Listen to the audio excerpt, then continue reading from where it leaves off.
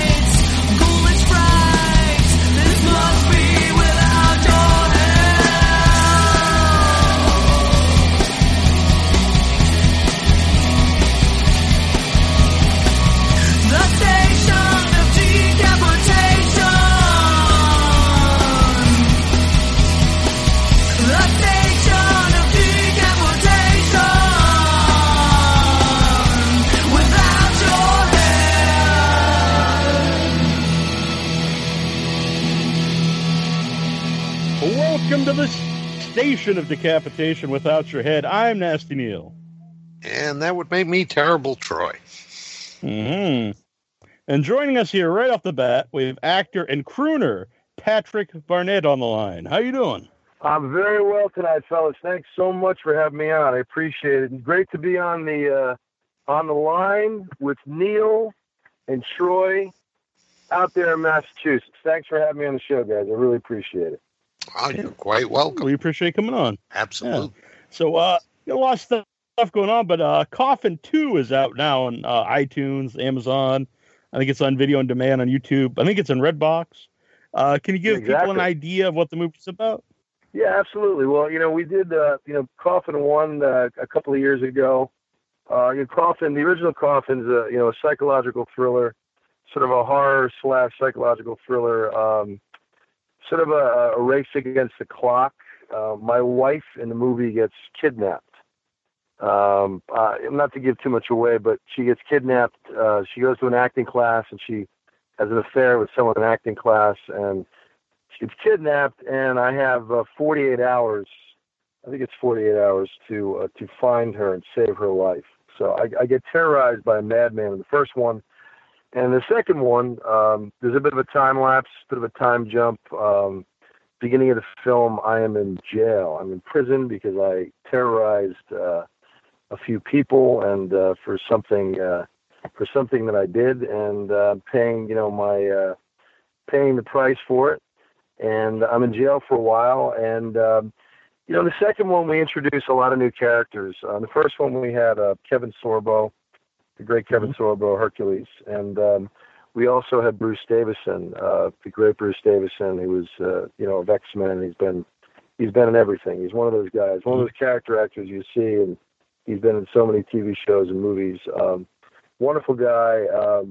So they were in the first. They were not back for the second, but in the second one, we've added some amazing cast members. The great Robert Mukes, House of 1,000 Corpses. Robert Mukes, wonderful actor. He's got a big horror following. And also added Scott Hamm, the wonderful actor Scott Hamm. He's also a co-producer on the film. So in the second one, a couple of new characters in the second one, but there's a number of great twists. And I spend most of the film in jail, but there's some twists that I don't really want to give too much away. But there's some nice some nice twists and turns in the second one, and people seem to be enjoying it. You mentioned, I'm very impressed. You know all the platforms that it's on. Thanks for mentioning that. Yeah, so we're on Redbox. We're on Redbox now. We've been on Redbox for about four months now. We just had a debut earlier in January on iTunes and also Google Play. We just found out the other day that I think we have distribution in China to start. So it's all the distribution is starting internationally speaking. But there's a third one in the works right now. The great Kip Tribble, who's our leader, who's the creator of the Coffin series, the writer. Kip is, I've known Kip for years. We've done a bunch of movies together, but Kip wrote, starred, and directed in both Coffin films. So right now he's penning a third, and we're going to have many of the core members back. We'll have the great, Johnny Alonso, who plays Trick in all the installments. Johnny and the great Derek Wingo, who was also a co-director of the first one. He also starred and co-directed in the first one. But we're going to have a great sort of kind of a core group of folks back for the third. Scott Hamm and a number of folks to kind of keep the through line going. But it's going to be a whole new deal with the third one. Kind of weaving the old characters back, and we're gonna have a really great story. The stuff I've heard thus far is really exciting. So I'm really excited for the third one. And it's really great working with these guys. We shot Coffin 2 in about 10 days, similar to the first one. We shot the first one in about 10 days. Oh, wow. And we shot it all. Yeah, it was seriously, guerrilla filmmaking, as they say, and we shot all over Los Angeles, in Rancho Cucamonga, and a couple of other cities in LA, but to kind of give it that grit. But we had a wonderful team, creative team. Spencer Johnson, the executive producer, and the great Sunny Dench, who plays my wife. She returned for the second one. We had Laura James, the wonderful Laura James, who's John James's daughter, John James of Dynasty fame. No, nice. No kidding. Yeah. John James. It's interesting. We did a film a couple of years ago. There's another film that I worked on with Kip and Johnny and Derek and the whole gang. A really great a film I'm really excited about, called Chronology, that we're hoping for a pretty release to happen soon. But in any event, that's a really cool film that is a supernatural thriller. It's a whole number of elements in this film, but it examines everything from reincarnation to time travel. It's a really, really cool film. The script's amazing. Kip wrote that, and Johnny's in it. Johnny Alonso and Scott Hamm, Kip, Derek, and we had an amazing cast. We have Danny Trejo, the great Danny Trejo, on that. Oh, sweet. Dan Trejo. I got to work with Trejo and do 5 scenes with him and play his sidekick, and we play a couple of bad dudes, and then we had Billy Baldwin. Danny. It was great working with Billy. He's a very great, cool guy. Wow. And then we had John James and Monica Tilling and Elise Nixon.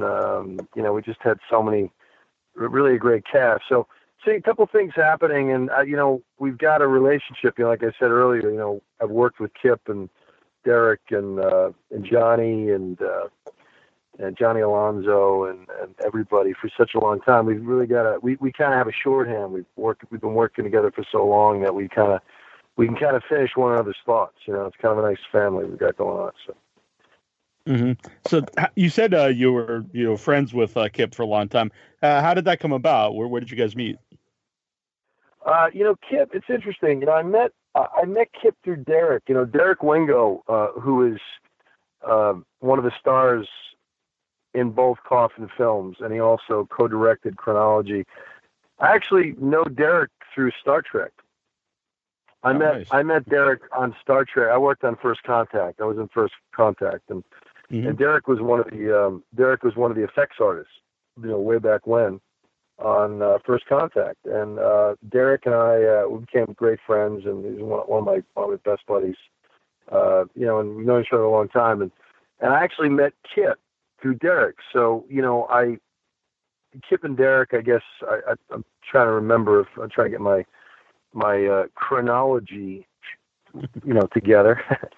But in any event, I believe that they met in some sort of an improv class, and I met Kip, and they've been writing a lot of projects together and working on things for a long time. And I met Kip, and Kip produced a film that Derek.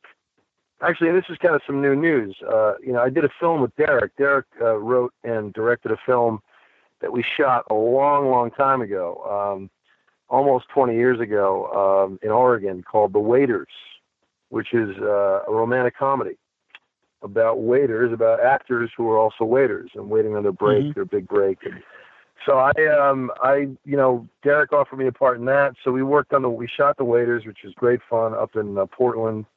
Went up to the Northwest for a week. I had a hell of a time. It was a great, great, great time. And we shot that.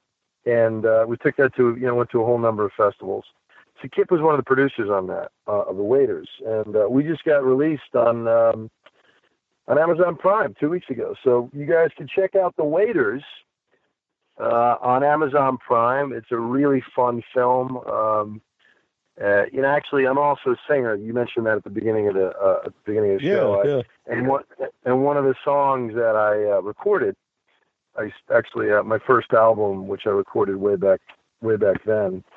One of the songs, which my producer wrote, Howard Smith, who's a brilliant songwriter, great friend of mine, and a really genius songwriter, wrote this song called "When the Time Is Right," which actually, for anyone who's curious and likes jazz and sort of likes swing and kind of jazzy Frank Sinatra kind of stuff, is available on iTunes. When the Time Is Right, and it's a marvelous song that Howard Smith wrote years ago, and when Derek heard it, he put it in the movie. So I act in the film. I play the bartender and in the film, and I also have some tunes in there that I'm singing. I'm singing some of the songs for the soundtrack. So that was a real treat, to work with. It's always when you work with your friends, it doesn't really feel like work. It's amazing to have the opportunity to act, and when you do get the chance to do it, it's exciting, but when you're working with your friends, I mean, there's really nothing like it. It's really not work. I mean, it's fun, and you might have long days, but so we shot that up in Oregon. We did nights, and so it's like I said, I have a great history with these guys. It continues with Coffin 3, which is coming up, and Kip's got a whole bunch of other things up his sleeve that everyone will soon know about. So it's exciting stuff. So since you guys knew each other, did he write the role for you in the first Coffin? I don't really know. I mean, all I know is that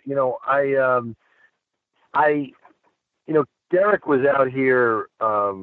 He was in LA for he's living out east. He's living in New York for years. So he flew out to LA and he said, "Listen, man, let's have a beer. Let's catch up." So we had a beer, and he said, "We have the money to do this film. We got funding for this thriller." And he mentioned the story a bit, and I said, "Listen, man, if you have a part for a bad guy or a cop or something, keep me in mind." So he called me 2 weeks later, and he said, "Hey, man, just sent you the script. We're shooting in 2 weeks, and you're playing this part. You're playing the part of Jack, and it looks like we're doing nights again, because we have this." Every film I do with these guys, it seems to be all at night, which is kind of, so we're all a bunch of nocturnal people.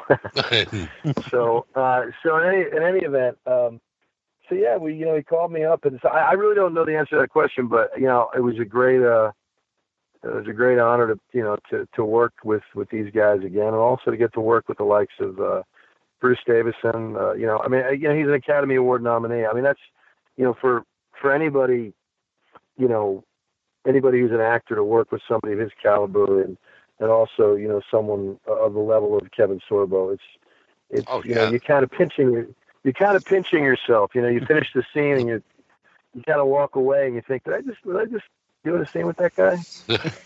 Yeah, those are some great casts in those movies. Yeah. So I mean, we're really blessed. We're very, we've been very blessed, and all of us felt that way. But these guys were phenomenal. I mean, Bruce Davison, Kevin Sorbo, I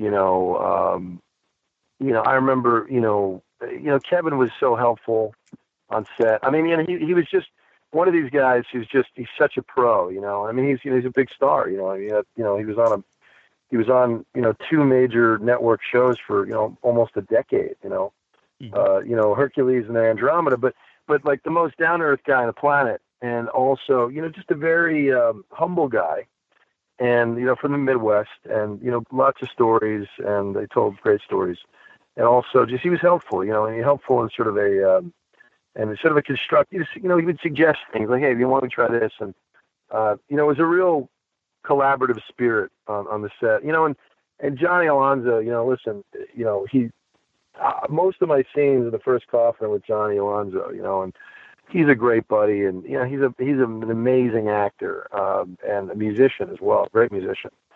But he was on One Tree Hill and Dawson's Creek, and Johnny, we spent, we shot this movie for 10 days at night, the original, and like I said, we had most of our scenes together. But I mean, a hell of an actor and a great guy, and we really, like I said earlier with Bruce Davison, when you're working with a great actor and, guys like Kip and Derek, it's easy, you really take that ride, it's like a roller coaster ride, you prepare and you get ready, and all of a sudden it's just, you're out there playing, good guys, bad guys, cops and robbers, so it's thrilling to work with guys of that caliber. So it's been fun, and I think people are really going to enjoy Coffin too. We've been getting a great.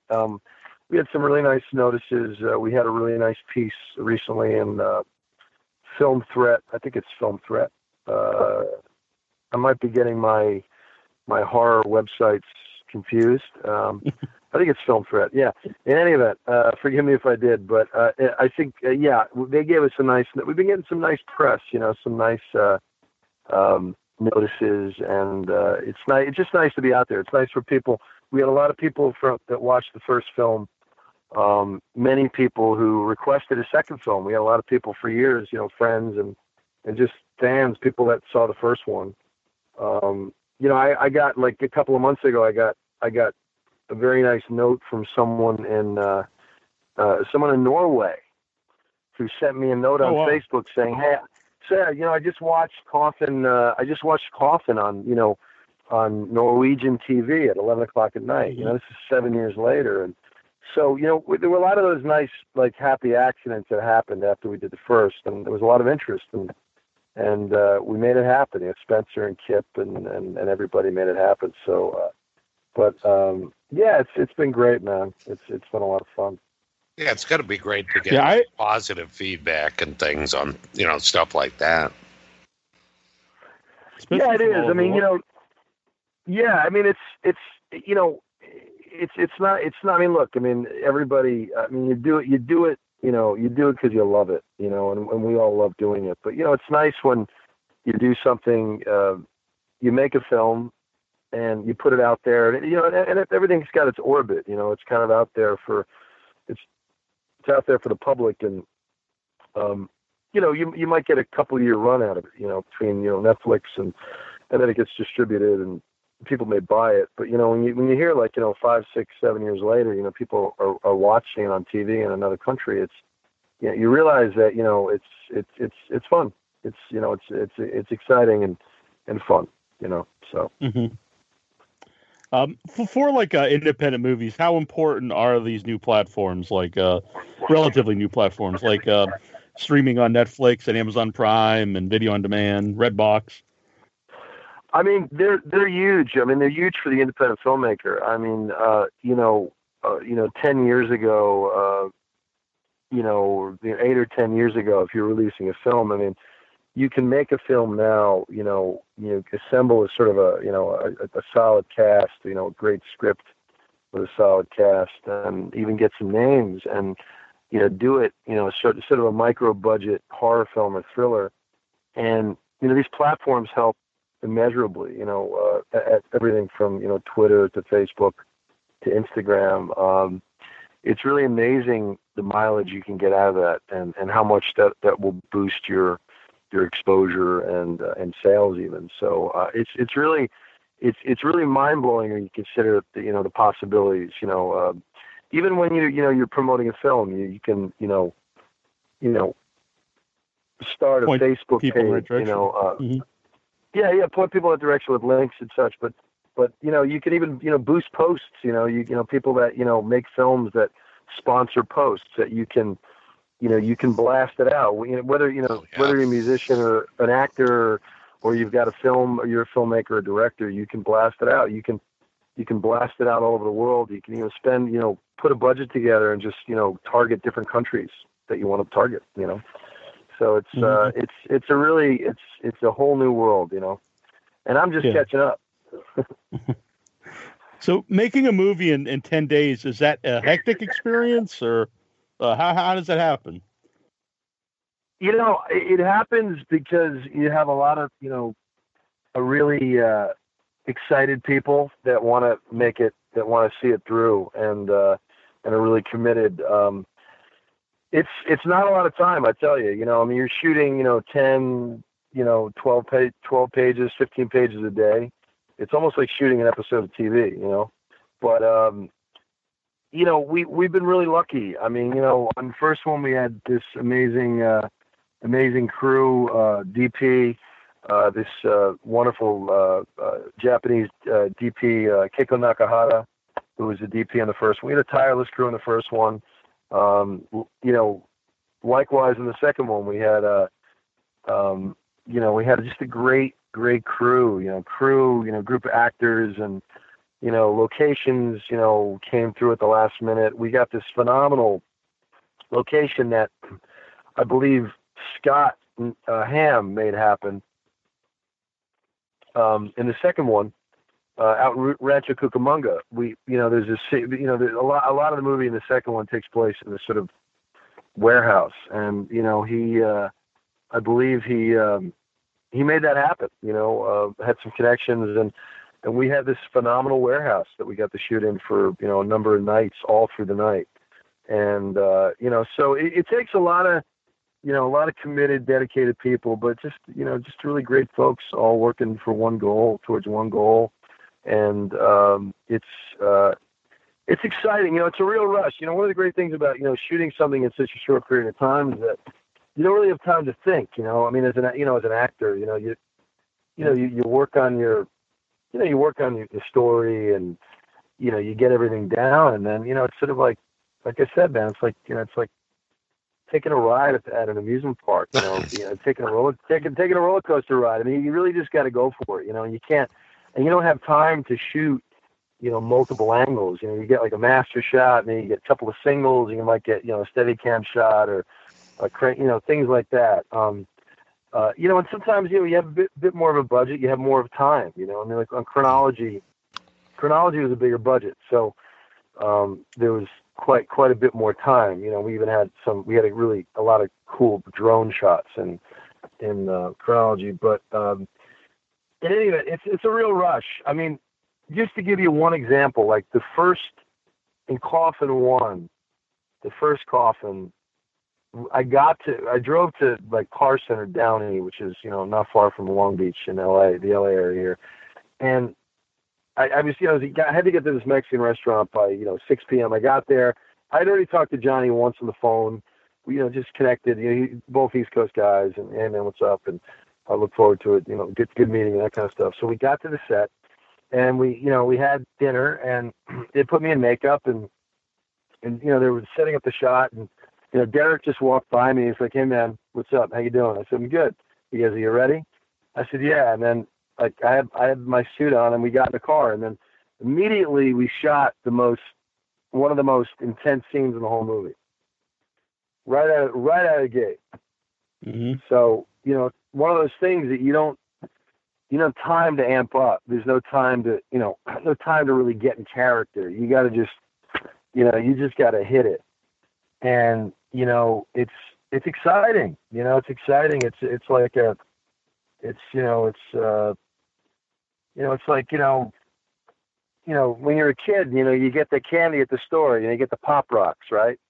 And you take a hit of the Pop Rocks, and you're like, this is great, So it's I'm dating myself with that reference, but it's that kind of a feeling, Well, I'm a big fan of Pop Rocks. So yeah, they're great, right? Who doesn't like Pop Rocks? But my point is, my point is it's an adrenaline shot, and it's like, and that's how it was, and that's how it's always been. We did night shot. I mean, we're driving through, El Segundo or, the South Bay and, in an SUV that was lit up like a Christmas tree at like 11 o'clock on a Friday night with like 15 crew members in a car. I mean, you just got to get it done, and, so in any event, it's exciting, and we were able to do it the second time because we had a lot of the same people back, and we had all these great new people like, Robert Mukes, and we had this phenomenal crew on Coffin 2. We had a phenomenal DP, Matthew Wozniak. Definitely keep an eye out for him. He's an exciting young cinematographer, Matt Wozniak, and Scott Neff, who was the sound guy, and a wonderful AD named Austin Thomas Wood, and just Katie, who was did the hair and makeup. Just a whole bunch of great people, great actors. We had Laura James in the second one, and Krista Melbardis, Heidi Schultz, and Elise Nixon once again. Dan Evans. It was exciting, man. And Robert Mukes are you guys familiar with Robert Mukes? Yeah, he's been on the show, and I hosted a 10th anniversary panel of a House of 1,000 Corpses with him, which was a lot of fun. Yeah, he's an awesome guy, and we had a blast.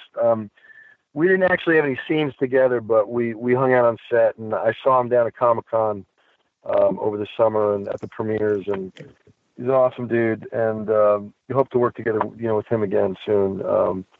And I'm trying to think what else. And also, also a singer. I think you guys mentioned that. Yeah.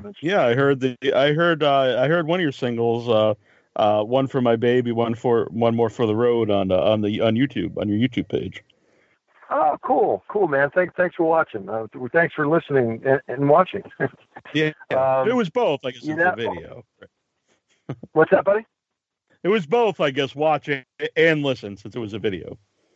Oh, that's right. Yeah. Well, that was, we recorded that. I'm working with a new producer, a wonderful guy named Stefan Oberhoff, who's a phenomenal. I mean, I can't say enough about this guy. I mean, he's some people have one gift, and other people have, like 15. And, but Stefan's amazing. He's a musician, he's a vocalist, a guitarist, a pianist. He plays these instruments equally beautifully. He's a producer, wonderful guy, and we recorded One for My Baby, the classic Sinatra tune, and we decided, it's kind of such a cinematic kind of Sinatra saloon song, sure. Classic saloon song, that we thought, what, we've got to make a video. So we thought, it would be kind of a cool idea to make a video. And I did the woman, there's a wonderful young filmmaker that directed the video named Ashley Eberbach, who I actually did a film, a very cool short film a couple of years ago. You guys might get a kick out of, called Axiom. And it's a supernatural, it's a science fiction, a sci-fi thriller about robot Armageddon. So it's not zombie Armageddon, it's the robot Armageddon. And I play an evil robot. I play an evil robot dealer. And all the the world has been taken over by these, technology and robots, and there's this dealer, this evil villain who's controlling all the robots, and all the robots happen to be beautiful women. Mm-hmm. So the shoot was a blast, and she wrote this piece. It's a really cool piece, and it's one of the coolest and most fun things I've ever worked on. So she directed the video, and came up with a concept, and we shot all over downtown Los Angeles, and we're gonna definitely work together again. But I've been recording a bunch more, a bunch of other things with Stefan. We did My Funny Valentine last year, so that's out on iTunes, and we just recorded a kind of a different version of an old Latin tune, actually an old Italian song called Quando, Quando, Quando. It's an old Pat Boone, Engelbert Humperdinck song that we kind of slowed it down, as a bossa nova. We kind of did it sort of in a Michael Bublé kind of fashion. But I recorded it with a phenomenal friend and singer named Laura Purcell. So we do a duet on this one, and that's going to be out in about a month. And then we're also doing. I'm working on a big band project. So that's next. Working on a big band project. That sounds like fun. Yeah, I'm excited. I'm working with another great arranger producer named Paul McDonald, who's British. He's a wonderful guy, and just another infinitely gifted human. And he's writing all the charts, and we've got a phenomenal, one of the best horn sections around. They're going to be on it. So that's going to be happening in the spring, it's just Coffin 3's in the wings. We don't know when that's going to happen, but so how'd you guys are obviously horror fans from when you were kids, right? Yes. Troy's 9 years older than me, and we have a single mom, and so when she would bring Troy and his friends to the drive-in, instead of getting a babysitter, she would bring me along. So as I was seeing, a lot of these horror movies when I was very, very young. I told the story before, but the first one I remember is seeing Night of the Living Dead when I was, I don't know, probably 5 or 6. And there's the big scene when the car blows up and the zombies are eating everybody. And I'm getting a little, a little scared. And she, turned around and said, "Oh, don't worry, they're just having a barbecue." And ever since then, I was cool with horror movies. That's cool. That's quite a memory. That is, watching the zombies eat some flesh as one of your first movie going experiences. I dig it. I was one of my first. I'm trying to think. I've always loved horror. As a genre. I always loved being scared. And when I was a kid, my brothers used to push me. I have 2 older brothers, and we used to go to this. I grew up in New Jersey. You guys are Mass, right? Yep. Okay, cool. A lot of good friends up that way. In any event, so I remember we used to go to I used to go to Great Adventure, which was Great Adventure in New Jersey is like a Six Flags. It's Six Flags. And okay. So there used to be a haunted house. There used to be a haunted house in Long Branch and a haunted house in Great Adventure. And I remember my brothers used to push me first through the haunted house. Like I was the test dummy. Oh man. So, but any event, you gotta love it, man. I love my brothers. I have 3 brothers, but in any event, we had a lot of fun. But I remember all those movies, man. One of the first horror films. Well, the horror film that probably had the biggest impact on my life was The Exorcist. Mm-hmm. Oh yeah, great movie. And I remember seeing. I was a bit young to see it in the theaters, but I remember seeing it on TV a couple years later. And I to say I'm a fan of The Exorcist would be an understatement. I think I've seen the movie on the big screen about 30 times. Nice.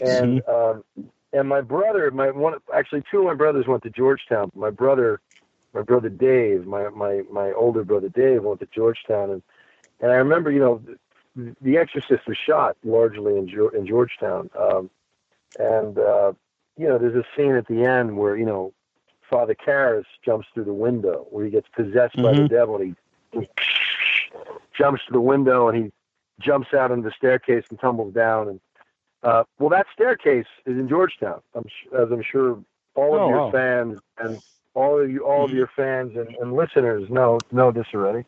But so when I used to visit my brother, I was so intrigued by Georgetown because of the steps, the Exorcist steps. So when I would go see my brother at Georgetown, I would actually go to see the Exorcist house, and then I would then walk down, up and down the steps. I'd get pictures, and it was really cool. That's great. So I mean, you can't, these. Go ahead. Sorry. I would say it's a movie that still holds up, and I don't think any Exorcist movie has ever come close. To me, it's kind of like Jaws. There's no shark movie that comes close, and there's been so many Exorcist movies over the last 10 years, and some of them are all right, but none of them are even close to The Exorcist. No, it's you're 100% right. I mean, there's just something about it. I remember reading the book, and William Peter Blatty was a Georgetown graduate, and I believe, if my memory serves me correctly, I believe that the book was based on a real life account of an exorcism that took place. I'm not sure where, but it was based on a real life exorcism, and but just to be down at Georgetown and to kind of be around that and imagine what it was like to shoot there and all that. But I wanted to mention this before I forget. You have Tony Moran, the great Tony Moran, on in a little bit. Yeah. And listen, I'm very flattered to be on the same show with him. We have a lot of mutual friends, in the horror world, and we also have a lot of mutual friends in the con world, because I've been doing a bunch of cons over the last 4 or 5 years, conventions, and got to different parts of the country, and I've met some really wonderful friends in Kansas and Kentucky and Illinois, but in any event, so I've not met Tony in person yet, but he's amazing, and actually, Halloween, which is also one of my favorite horror films of all time. Definitely. I saw it in the theater when it was released. Was filmed the actual neighborhood, of Haddonfield, Illinois, is literally about a half a mile from where I'm talking to you guys right now, and nice. Every year, I actually go down that street, maybe once a week, but it's every Halloween, I drive past the Halloween house, and it's pretty cool. So anyway, yeah, excellent movie. So I had to mention that because I'm a huge John Carpenter fan, and that's one of the greatest horror films of all time. So yeah, without a doubt, it's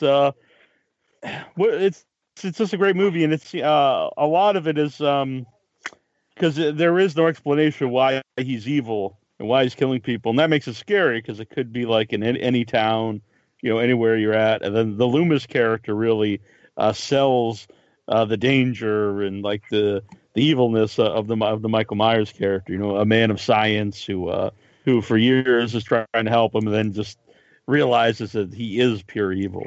It's an excellent movie. No, it's 100%. And to hear that famous Loomis speech right in front of the house, right in that neighborhood, where he talks about his eyes were when he met and he interviewed Michael Myers, and how his eyes were dead. Mm-hmm. And his eyes were black. And I remember that, and that's and that to this day is one of those moments in in film history, kind of horror, I should say cinema history, but certainly horror film history, where it's such a brilliant acting, that's such a brilliant scene. That's such a intense scene where he's describing Michael Myers as being the devil and evil. It's pretty powerful stuff. Yeah. What was your first love? Did you want to be a musician, a singer, or an actor first, or was it just kind of a combination? Well, you know what? I mean, that's a tough question to answer, but I think I was probably singing. I mean, singing first. I mean, like I said, I've got three brothers, and my two older brothers were had all the albums. So when I was growing up, in New Jersey, they had quite a record collection. Everything from like Elvis to the Beatles to the Who to Elton John to the Cars. So I mean, I was listening to a lot of. I was kind of really steeped in classic rock, as a kid, and I was, in a rock band when I was young with my buddy Greg Sweeney and some kids from the neighborhood, and I was just I always loved music, and also movies as well, but I was kind of playing music first, and then I had so many kind of big movie experience as a kid, from everything from Jaws to to E.T. to just some of the big movies of the late 70s, like French Connection, things like that, films like that, and so many amazing films that have Star Wars, and so many of these big kind of cultural events, cultural milestones that were happening when I was a kid. I also, I remember seeing, John Wayne, I mean, and kind of the, when I was really, really young and kind of opening my eyes to the world of movies, there was a couple of these huge actors of the golden era of films were still around. Like John Wayne was still alive, and Steve McQueen. So I remember, when I was a kid, I went to see The Towering Inferno in the theater. Oh yeah, yeah. You had Paul Newman and Steve McQueen. I mean, and the Poseidon, and all these giant films, like so you got to see these screen icons, and they were such massive experiences, and and the Poseidon Adventure, and and then Jaws, and then John Wayne, one of the last films before he died, the great film The Shootist with Ron Howard. So all these films, and also too, music wise, I mean, I was a huge Kiss fan. I was an enormous Kiss fan when I was a kid. I saw Kiss, at Madison Square Garden when I was a kid, 1976. Oh wow! And that was So these are just such huge experiences, and then later on, when I moved to LA, and as I got older, sort of, I was started to act and all. I started listening to more and more jazz and more and more Frank Sinatra. And I love all music. I listen to all different types of music all the time. But I started listening to Frank Sinatra and Tony Bennett and Chet Baker and all the jazz greats, and Bobby Darin's one of my big influences. And so my grandfather was a singer. My grandfather was a really great singer when we were kids. He played ukulele, and he had a beautiful voice. Nice. So that was a big. He was a big influence on me musically when I was young, because he had my grandfather had a really gorgeous voice, and he could sing well in his 80s, and wow. So he was an influence, and there's just so many things happening at that time. It was an exciting time to be kind of growing up, and a lot of great movies in the 80s, a lot of the John Hughes films, and just so much great stuff, that's really memorable, Yeah. So how can you find your music?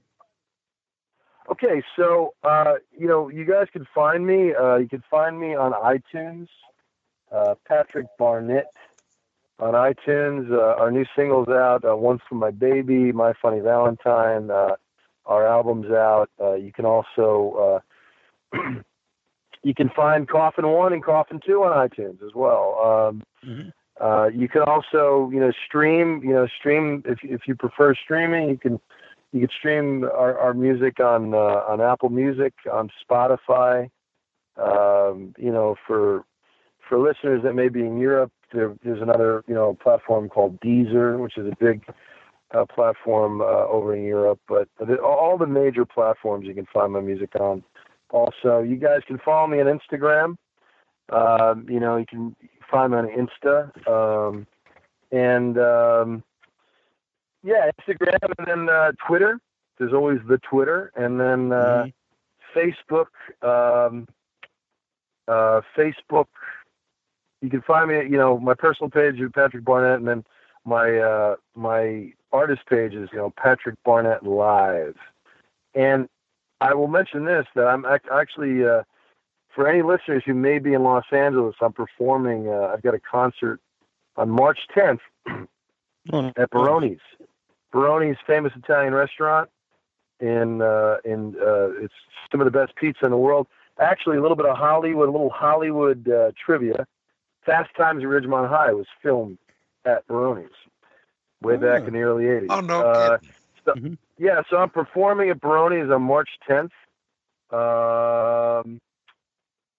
March 10th with a phenomenal band, Billy Paul on drums, Karen Hernandez on piano, with some great guests, Tony Russell, who's been in a bunch of, he was in Casino with Martin Scorsese, wonderful actor and singer. Laura Purcell will be there. So that's just, what's happening. But listen, guys, I want to thank you. Thanks so much for having me on. I want to thank you for coming on. Yeah, it's been great. It's been great talking to you. Likewise, guys. Love the show, and give Tony my best. We will indeed. Yep, definitely will. Yeah. Thank you. And when Coffin 3 comes out, you're welcome back on. I can't wait. No, I actually talk to the guys. Maybe we can get a bunch of the guys on. When Coffin 3, maybe Johnny and Kip. Yeah, Robert Mutes and the rest of them, Scott Ham. Guys, thanks so much. Thank you. And a real pleasure. And good luck on everything. Yeah, good luck. Thanks so much. I appreciate it, guys. We'll keep in touch, and we'll keep you posted on everything. Cool. All right, we'll be right back. From ancient terrors to the search for modern-day conspiracies, The Tomb of Nick Cage is the new sound in horror rock. Uncover the mystery of old world horror for the new world order on iTunes, Amazon, and more. Ripley, we should have listened. Sitting here on a lie. Barwell and Utani. Now we're gonna die. The Tomb of Nick Cage. They're coming night. Mostly, they're coming night. Mostly, they're coming night. Mostly, they're coming night. Mostly. Find out on Facebook, Twitter, and Instagram. The Tomb of Nick Cage. They're coming night. Welcome back to the Station of Decapitation without your head. I'm still Nasty Neil. And I remain Terrible Troy. And now we're joined, he's returning his third appearance on the show, horror icon Tony Moran. Woohoo! Nice. Welcome. Hello, everybody. Hey. So it's good to have you back. You've been busy since the last time we talked to you. Yeah, I've been quite busy, that's for sure. Yes. Yeah, to say the least. Yeah. So my daughter now lives with me now. My daughter now lives with me, so I'm really busy. Yeah. Right. That's why you're doing all the movies. You gotta help the daughter. So Death House is coming out, I believe March 2nd. It was gonna be this weekend, March 2nd, right? For Death House. The cast is insane. Like when I first saw the cast, I actually thought this wasn't a real movie. I was like, well, no movie's gonna have all these people in. But then I saw the trailer, and I know it exists. So how did you get involved in Death House? Felissa Rose turned me on to it. Do you know who she is? Of course, yeah. We just saw her in Charlotte a couple days ago. Oh, yeah. I did that last year, the first year in Charlotte. Mm-hmm. Yeah, she's the one that turned me on to it. So, when did you and Felissa meet? Like, how long have you guys known each other? Felissa, my God. I think I've known Felissa for at least 4 or 5 years, at least. Yeah, like maybe 5 or 6 years, maybe. Yeah, was that through the convention scene? Oh yeah. I met her through the convention scene, and then we got to be really close friends. And then I didn't even know, but she lives out in this town that I live out in. It's crazy. It's too funny. That's weird. I've never even seen her around, you know. So, who do you work with in the movie? Because I know it's a big cast, and some of the scenes are were filmed apart from everybody else. So, who do you work with in your scenes? It's Kane Hodder and I. Oh, nice. Oh, that's cool. Yeah. We have a scene together, just him and I. Mm-hmm. Can you tell us anything about your role? I know it's you don't want to give away too much about the movie. If I say anything, then I give too much away. Sure. I totally understand. I wish I could. I just can't. Yeah. I'm really looking forward to seeing it. So I don't want anything spoiled myself either. So have you seen the finished movie? Have you seen the No, finished I have movie? not. No, I have not. That'll be cool to see it yourself for the first time. Are you going to be at any of the premieres? Yeah, I'm going on March 2nd. To the one in LA? Yeah, in Van Nuys, San Fernando Valley. Yeah. So I assume you're looking forward to it. Oh, I can't wait. This is a big deal, this movie, It's a really big deal, this movie. Mm-hmm. How do you feel about seeing yourself on the big screen? Yeah, I'm not a real big fan of watching myself on TV or Really? or on the screen. No, it's just not my thing. You know what I mean? Mm-hmm. But I'll do it. But I'm just not. It's just not a big deal for me. It never has been either. It's always been that way for me. I don't know why. I just have this deal where I just, it's sort of like it's not that I don't like myself. I do. It's more of like it's more like it's more like a thing where I just I don't want to know too much about myself on screen, and what I do, because then I'll be too self-conscious maybe in something that later that I do. You know what I mean? Yeah. Along those lines, sense actually. Yeah. What was it like then to watch the documentary that was made about you? That was pretty funny. I didn't enjoy that either, though. So. Right. Yeah, I didn't enjoy it either. There's no escaping you in that one, right? No, there really isn't. Yeah, there really isn't. I kind of stick out like a sore thumb in that one. Yeah. What was the director like for Death House, Harrison Smith?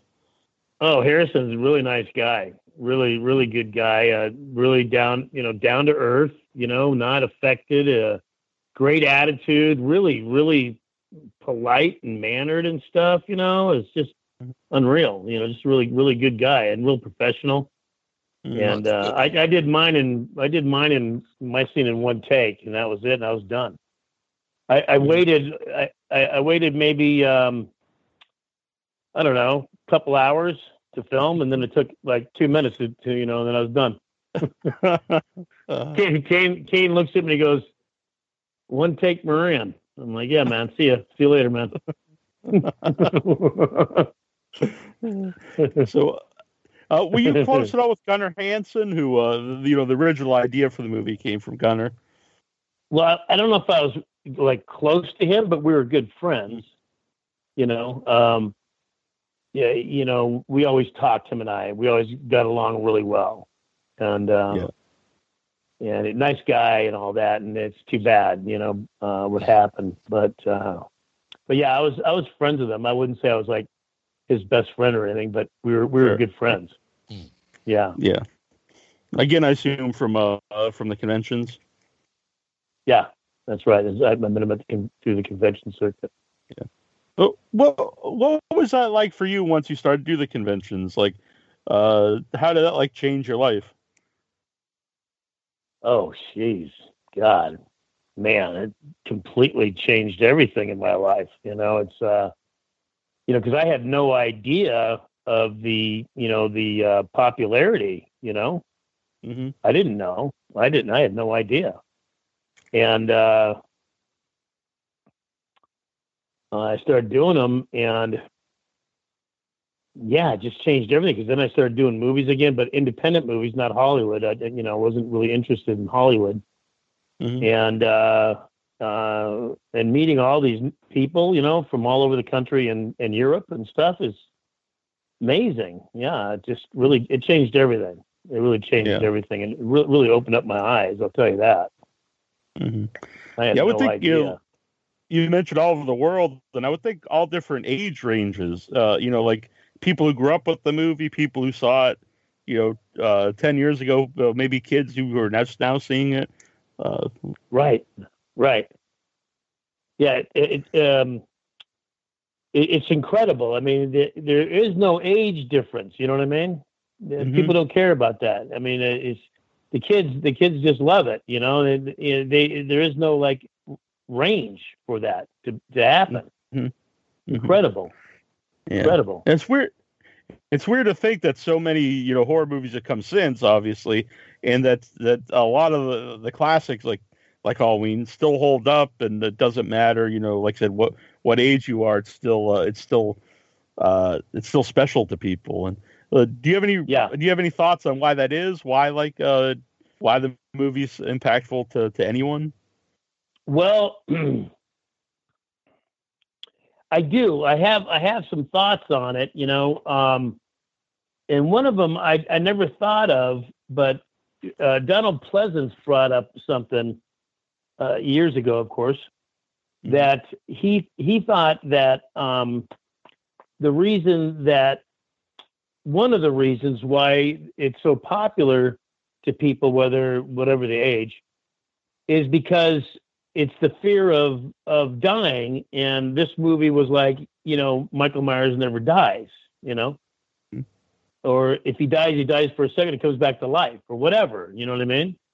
Yeah. The immortality of it, and you live forever type of thing, and I thought that was really interesting because that makes a lot of sense. And I also think, because I don't know about the other Halloweens, I only know about Halloween 1 and 2. There is no real blood in Halloween 1. There is no blood except for on her shoulder, so it's not a gore fest. It feels like it when you're watching it, but it isn't. So a lot of it's left up to the imagination, and things like that.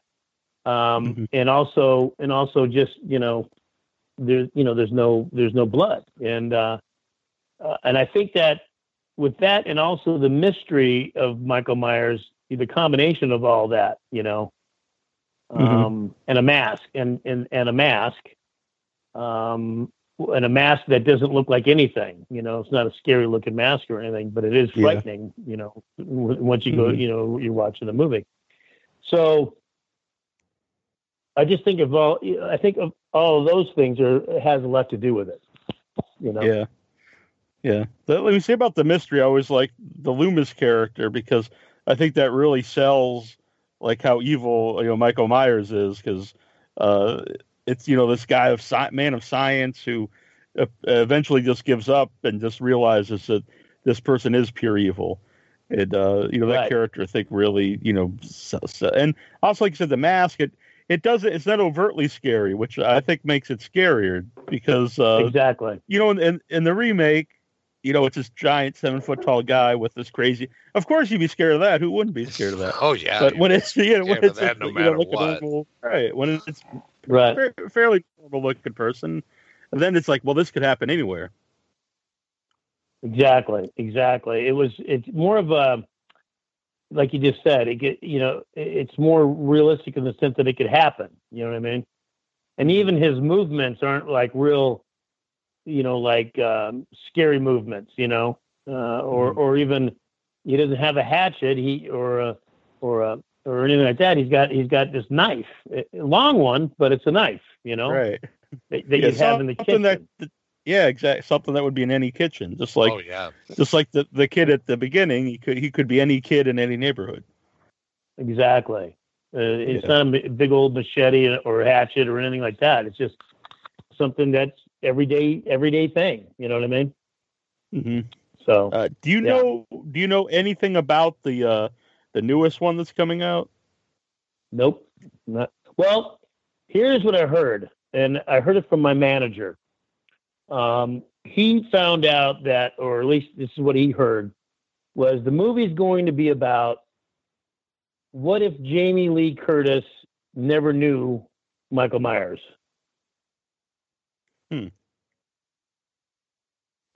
Or something along those lines, where they don't have any kind of connection or interaction or anything like that. So I think it's supposed to skip the second, just the direct sequel to the first one. Right. So, yeah, I know Nick Castle is reprising his role. Did anyone ever talk to you about doing anything in it? No, I don't think I'm in their clique. You know what I'm saying, pal? I got you. I'm not part of their clique. You know what I mean? Right. I understand. So it doesn't seem like it. You know what I mean? Mm-hmm. So I never was I was never in their clique. You know. What do you mean by that? Well, I just like I don't, when I with Nick Castle, we've done a couple conventions together. I don't hang around with him, Sure. He seems like a nice guy, I guess, but I don't make it a point to like get in with him, because if I get in with him, I'll get in with John Carpenter, and and you know what I'm saying? It's never been my style. You know what I mean? I mean, when even down to when I did the movie, and I was ashamed of doing it because it was like such, a mask and, the B movie, horror movie, which is back then in 78, that's just one step above soft porn. You know what I mean? Right. And seriously, that's how it was viewed in Hollywood. Oh, yeah. And, my little sister, she didn't even know I did the movie until 2006. Wow. I didn't tell anybody. Wow. Yeah, it's just not my, it's my style, Yeah. So, and it's sort of like, so anyway, we filmed in April, then in like August or so, I get this invitation to go to the premiere for the cast and crew, and I didn't go. I just threw the invitation away. I thought that was the funniest thing I ever heard in my life. This piece of shit is going to have a fucking preview for the cast and crew. What the fuck, I mean, it's a piece of shit, And I figured it was, if anything, it'd only be in the drive-in for a week or two, and that'd be it. Nobody would ever see this piece of shit, So, I mean, that's how I thought back then, And sure, because it is a brilliant movie, but back then, I mean, they never told me, on the interview, I even had to wear a mask until after I signed the contract, and then they told me I had to wear a mask, I'm like, what? And I, and back then that was the very first time they used a mask. They always used makeup to do shit, So it was the first time they used a mask. So it's just really weird, It was just a weird experience for me. And it was, it was like strange. It was great. I love the people, but it was like, oh, this thing is kind of, what am I doing? When you say that, because I did a panel once for Dawn of the Dead, and Ken Faree kind of talked about that. He said, you guys all now love this movie, but when I made it, it like ruined his career because no one would hire him after that. And he said even friends of his like stopped being friends of him because he said that back then if you made a movie like that, like he said exactly what he said, it was like just a step up from doing like not hardcore porn, but like you said, soft porn. Yeah, soft porn. Yeah, no, it's exactly right. Yeah, it's exactly right. I mean, my only thing that was really good about it was I did wear a mask, so nobody knew. So along those lines, are you surprised? Like, because today, like horror movies are mainstream. You go to like Walmart and get Halloween shirts and like you can buy them in little kid sizes. Like little kids can wear horror movie shirts. Yeah, it's crazy, isn't it? What are your thoughts on all that? Yeah, it is very strange because I grew up watching those movies, but it was always like it wasn't mainstream at all. It was like the weird kids like those movies, but now it's everywhere. Yeah. I think it's good and bad. I think it's good because they're movies. They're not, it's not like, fucking some disease, it's a legitimate genre, and it should get more respect. Mm-hmm. But on the flip side, it's also, and this is just like a personal thing. It's sort of like, well, but being so mainstream though, now it's like, it takes the mystery out of all the horror movies that wouldn't be, yes. There wasn't so many of them, so that when there would be one that came out, you'd be like, oh shit, I can't wait to see this, like when The Exorcist came out for me, when The Exorcist came out, I was just like, and to this day, that movie still freaks me out, man. It just still scares me because I was brought up Catholic, I guess, Yeah. But it was and Psycho. Psycho is my all-time my favorite. That's my favorite as well. Yeah, and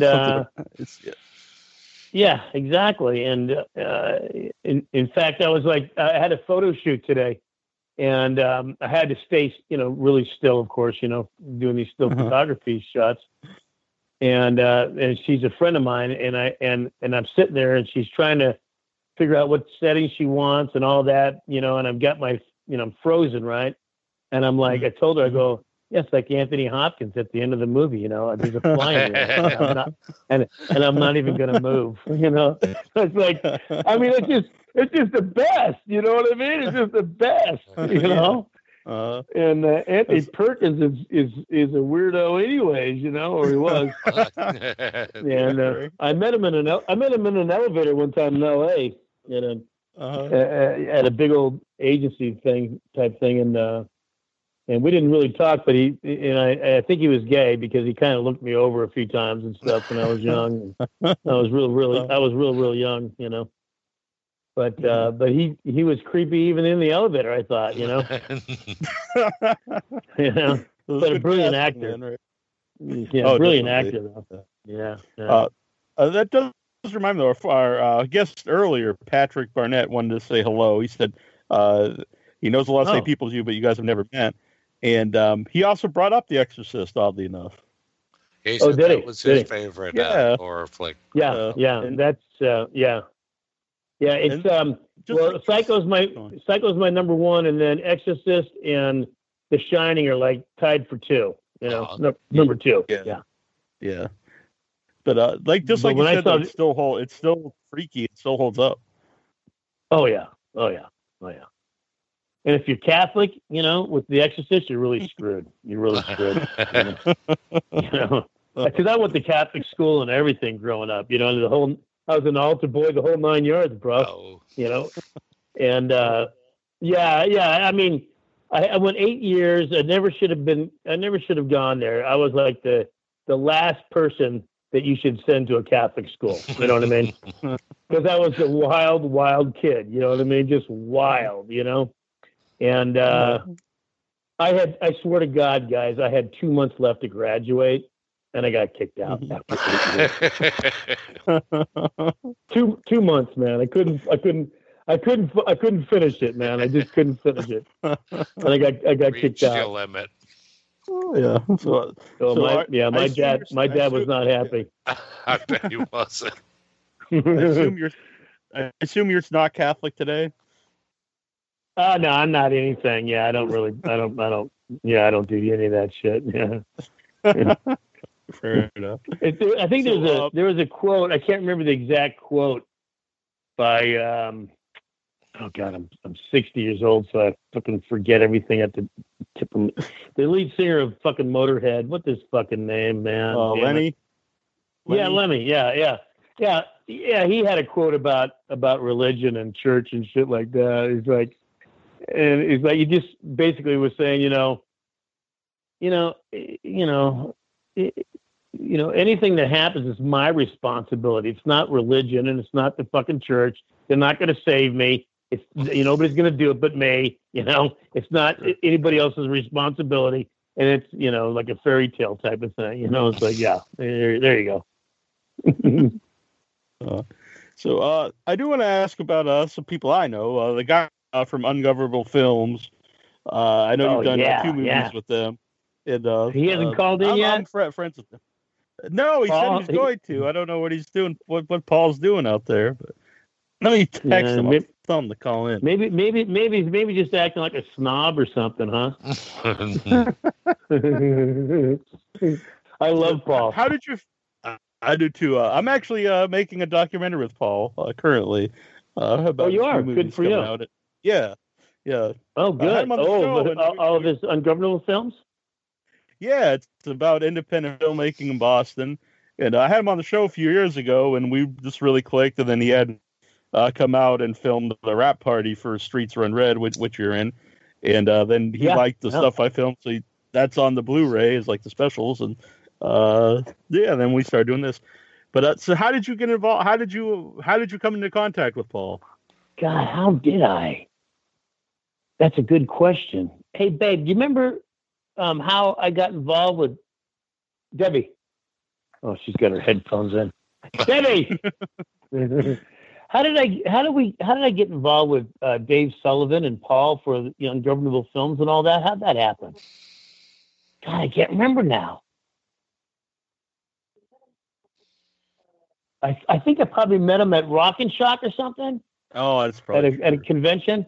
I probably met Dave at Rock and Shock or something.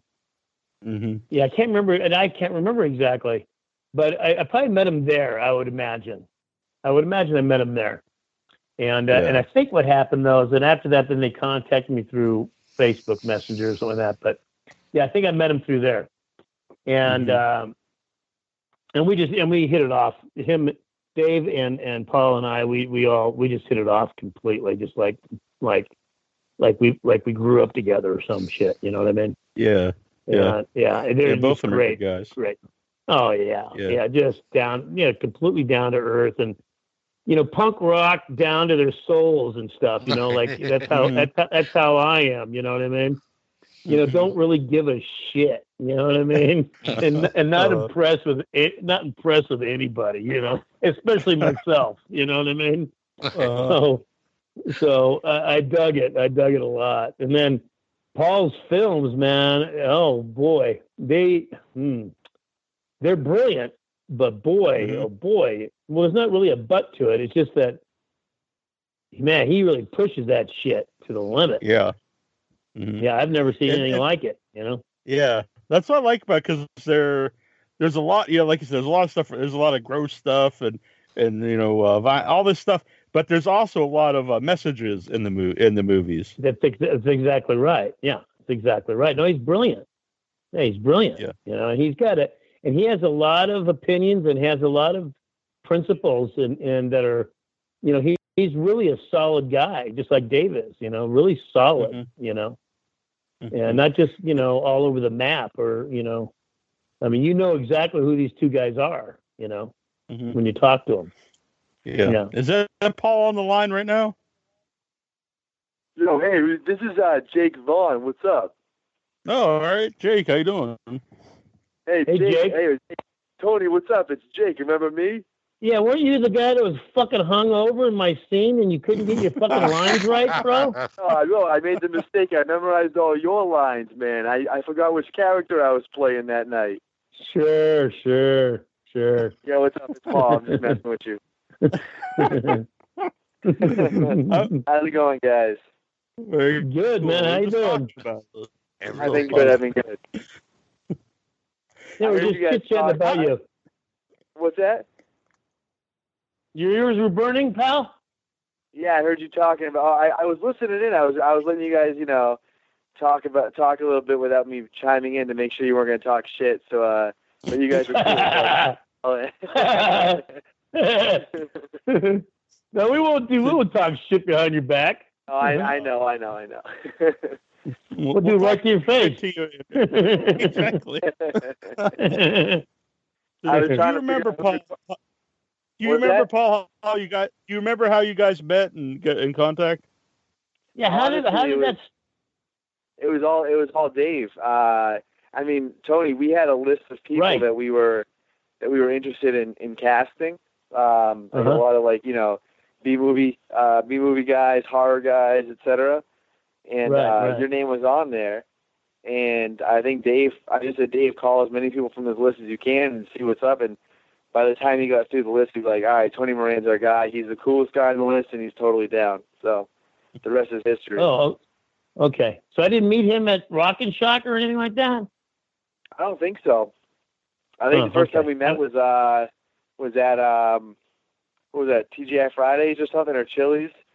And, right. Yeah. Yeah. That's right. With Nick Kramer. Yeah. I do remember that now. Oh yeah. Well, I remember that. I just couldn't remember how we met. I guess he just called me, huh? Or he had to message me through Facebook first. Yeah, probably. Yeah, and then probably. Then we called. Yeah. I don't think he actually knows how to converse with somebody with his mouth. I think it's all through Facebook. His entire life is on Facebook, for better and worse. I think he called him on his phone. He actually had hired somebody that day just to talk for him.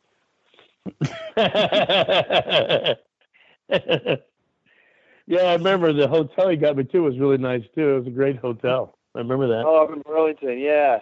I was jealous. Every time we got to his office, I was like, oh, I wish I could stay there. Yeah, it was nice. Yeah. But I had a. What's that? That was all Tracy's. Tracy's the one that makes sure everyone's handled all that stuff. Yeah. Yeah. Me and Dave would throw everyone in a doghouse if we could. Tracy made sure. I've stayed in a couple basements out in the East Coast before, so I didn't want to bring that up though. You know what I mean? Oh, you have? Oh, I got a basement for you. So when you had him in mind for your ungovernable force. Did you always have him picked out to be the mob boss, or you just wanted to include him in some role? I think that the mob boss role was one of the few roles we had kind of reserved for whoever we ended up getting. So I think that we didn't really know who we were going to be able to afford, who we would be able to connect with, whose schedules would work. So we held off on casting most of the roles, not all the roles. And then when we kind of realized who we were working with, or who we were able to work with, we had a few roles set aside that we've been saving just in case. And the mob boss was definitely one of them. And actually, Debbie Rashawn was originally, I was going to write her a role in as one of the a mob boss's wife or something like that. And actually, there's a version of the script that has that in there. But then I think I realized that making her character, she played this character, Dr. Galton, that was supposed to be a guy, and I was like, oh, what'd be cool is making it like a girl, like a female Nazi doctor. That's right. I remember hearing about that. It's really cool. Right, I remember hearing that. Yeah. Yeah, so I think that the role of the mob boss was one of the ones we had kind of set aside and held off on casting until we knew who we were going to get, and then it was a perfect fit, so it worked out. Yeah, it did. Yeah, that was a good time. Yeah. Yeah. And you had a lot of dialogue for that scene, and I from what I understand, I remember either Paul or Dave told me that you did that, and there's not a lot of cuts in the big dialogue scene you had. Right. Yeah. So I'm sorry. What are you saying? Well, I just mentioned that, but what did you think about playing a mob boss? Had you ever done a role like that before? No, and it was my first time, and I just was chomping at the bit. I couldn't wait to do that. I mean, I thought, man, I know how to do that shit, and I've been waiting my whole life to try something like that, And And there was a mob guy that played. It was one of the extras there too. And there was a guy in the room that was actually in the mafia. Yeah, a gangster from Southie. And he gave me a compliment. You know, he said that, you know, I really like your accent. You know, I'm like, cool, man, cool. So he bought it. You know, everybody seemed to buy it. Say what? He said, "Hey, which family are you from?" Yeah, right. No, I know Paul referenced it when he called in, but I did have this in my notes because I heard stories about that you had some differences with the lead in Uncoverable Force. Who, I did or Paul? Yeah, you did, I believe, Tony. Oh, had some differences. Jake. Yeah. Oh, Jake, that piece of shit. Yeah, fucking that fucking guy comes over hungover and he can't fucking remember his lines. He couldn't remember his lines, you know. I was like, what? Dude, are you kidding me? And, you know, Paul knows me. Paul knows me very well. And I'm the least affected type of actor or horror guy probably, right? That you probably met, right? I'm no different than you. Yeah, I'm no different than you or anybody else. Yeah. So it wasn't that. It wasn't like I was being a prima donna. It wasn't. It had nothing to do about that. It was like, dude, I would never do this to you. You know, that's just respect. You don't do this shit. And, you know, a few times, it's like 3 or 4 times. Okay, no problem. But I mean, really? I mean, again, you can't get this fucking line down, bro? You know? The worst was and Jake and I we're friends, so I can say this. And I've messed with him a few times about that day. But yeah, he showed up. He didn't show up actually. He was sleeping way past his call time. And so we ended up sending Alex to go, like, basically kick. I basically said to Alex, if you have to kick his door in, like, we only have Tony for one day, and I'll replace the fucking door. We need Jake here now. So Alex drove to, I think, like, JP or Mission Hill, wherever Jake lived, and did just short of kicking his door, and he was pounding on the door, and finally Jake said, "Oh, hey, what time is it?" And Alex was like, "Get in the fucking car." And then, you know, the rest is, he didn't remember, like, any of his lines. He was hungover, you name it. Right. I got to tell you, Tony, the funniest thing was a few weeks later, we had the scene where Jake's character, like, got his ass handed to him in the mosh pit. And it was all pretty real. We were all kicking and punching him in the pit. And I mean, he knew we were going to be rough, and he was all right with it, but he was like, "Oh man, you guys are really rough on me." And we're like, "Yeah, well, you know, that's what you get." And then a few days later, I get this text, and it just said, "Hey, I heard you beat up Jake Vaughn. Good job." And I'm like, who's texting me from an 818 number? I knew that was LA. So, you go, Tony Moran. I'm like, "Oh, what's up?"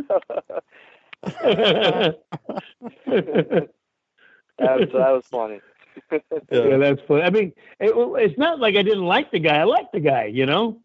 It wasn't that. It wasn't like a personal thing. It was just like just strictly business, man.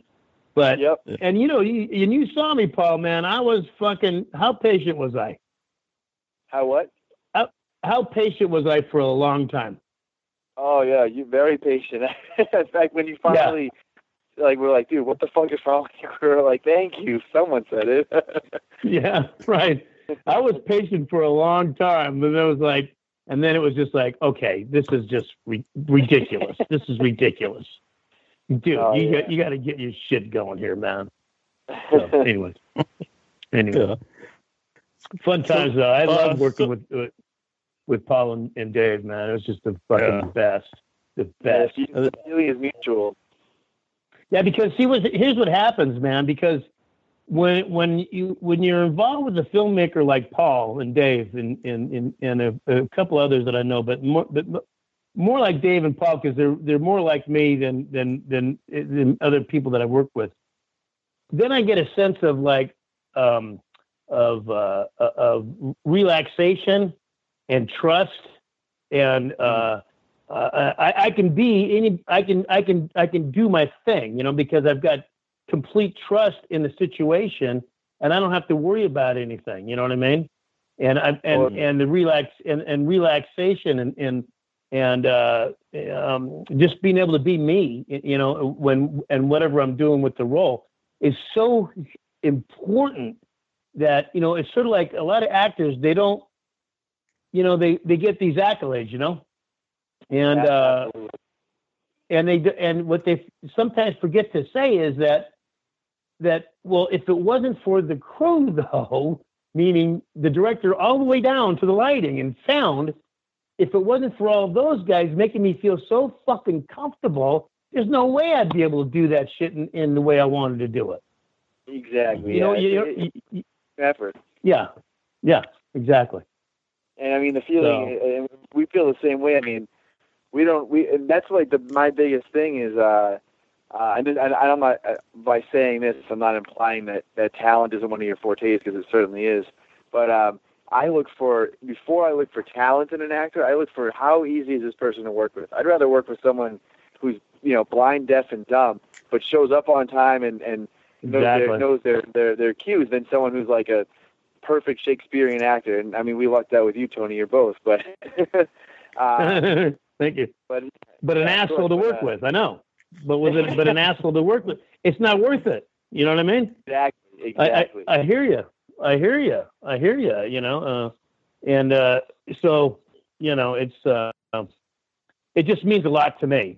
So when you offered me the second film, I was like, oh yes, I was like, yes. Yeah. And then I flipped you a freebie on it. You know what I mean? Because I loved you guys so much. Oh yeah. So exactly. That was awesome. Yeah, and it's a much different role. It really was, and it was so cool. Experimenting. With the first one, we were crunched for time. We were on the second one too, but we had a lot going on. We had to get it done no matter what. But this one, I felt like we were a lot better equipped to kind of experiment with it and try new things, and you know what I mean. Right. Cool. Right. It was wild. Mm-hmm. Yeah, and I got to play something completely different. The reporter was completely different. Yeah, than anything I've ever done before. Going back to what you said about trusting Paul and Dave, if you didn't have that, would you? If someone offered like a role like that, would you have hesitated? But since you trust these guys, you thought, well, this will work. No, I probably. Well, okay. That there's different levels of what you're talking about, though. So let's say, well, I've been there. I mean, where I don't trust them as much, who I was working with, and I don't know them that well, and I don't quite sync with them on a personal level either. They're fine people and all that, but I just don't get them or whatever.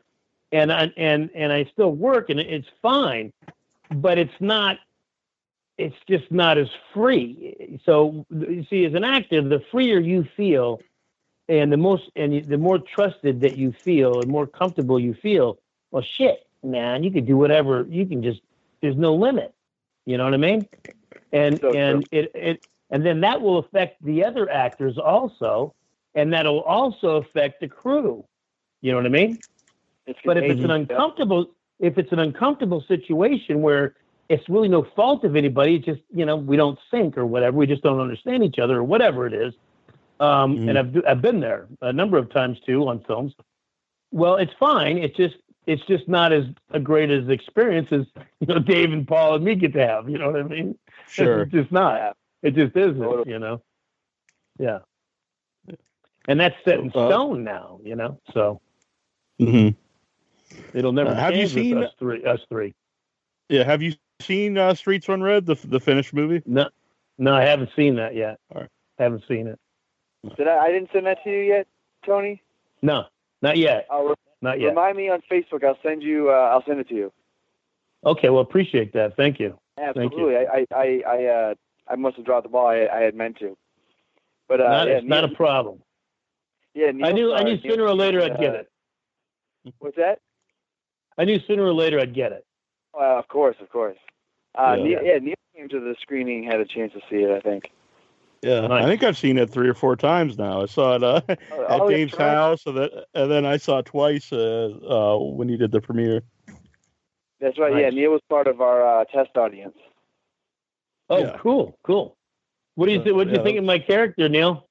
I thought it was great. I thought, like I said, it was totally different, and it was cool to see a different side of you, and it totally worked in the movie. There's you and who's the actor? Who's the Paul, the actor he's also a wrestler. Oh my God. But yeah, both you guys are great. Like like nice comic relief in the film. Yeah, we had good. Him and I had good chemistry. Yeah. I like that guy a lot too. I think he's very funny in any of Paul's movies. Yeah. Yeah, and he always ends up making a larger than life connection with his cohorts on screen. Mike does. Yeah. But it was cool to see that you be that person this time. That was awesome. Yeah, it was awesome. It was incredible.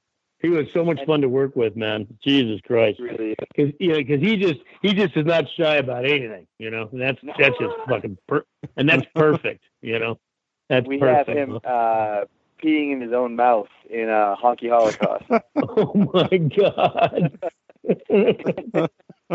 No, that's a skill. Shit. Yeah. Tony, I don't know if you know this, I'm actually almost finished working on like a little behind the scenes documentary from Streets Run Red that we were filming while we were shooting it. Neil was talking to me about that. That's great. Yeah. Oh, that's great. Yeah. Putting the finishing touches on it now. Very cool. Very cool. Yeah. Good idea. Great idea. I hadn't even thought of that until you just said it, and I was like, oh, you know what? Did I see Tony yesterday? Oh, no, I was editing footage of Tony behind the scenes. So I well, I'm glad would like to work together or something. Go ahead, sorry. Yeah.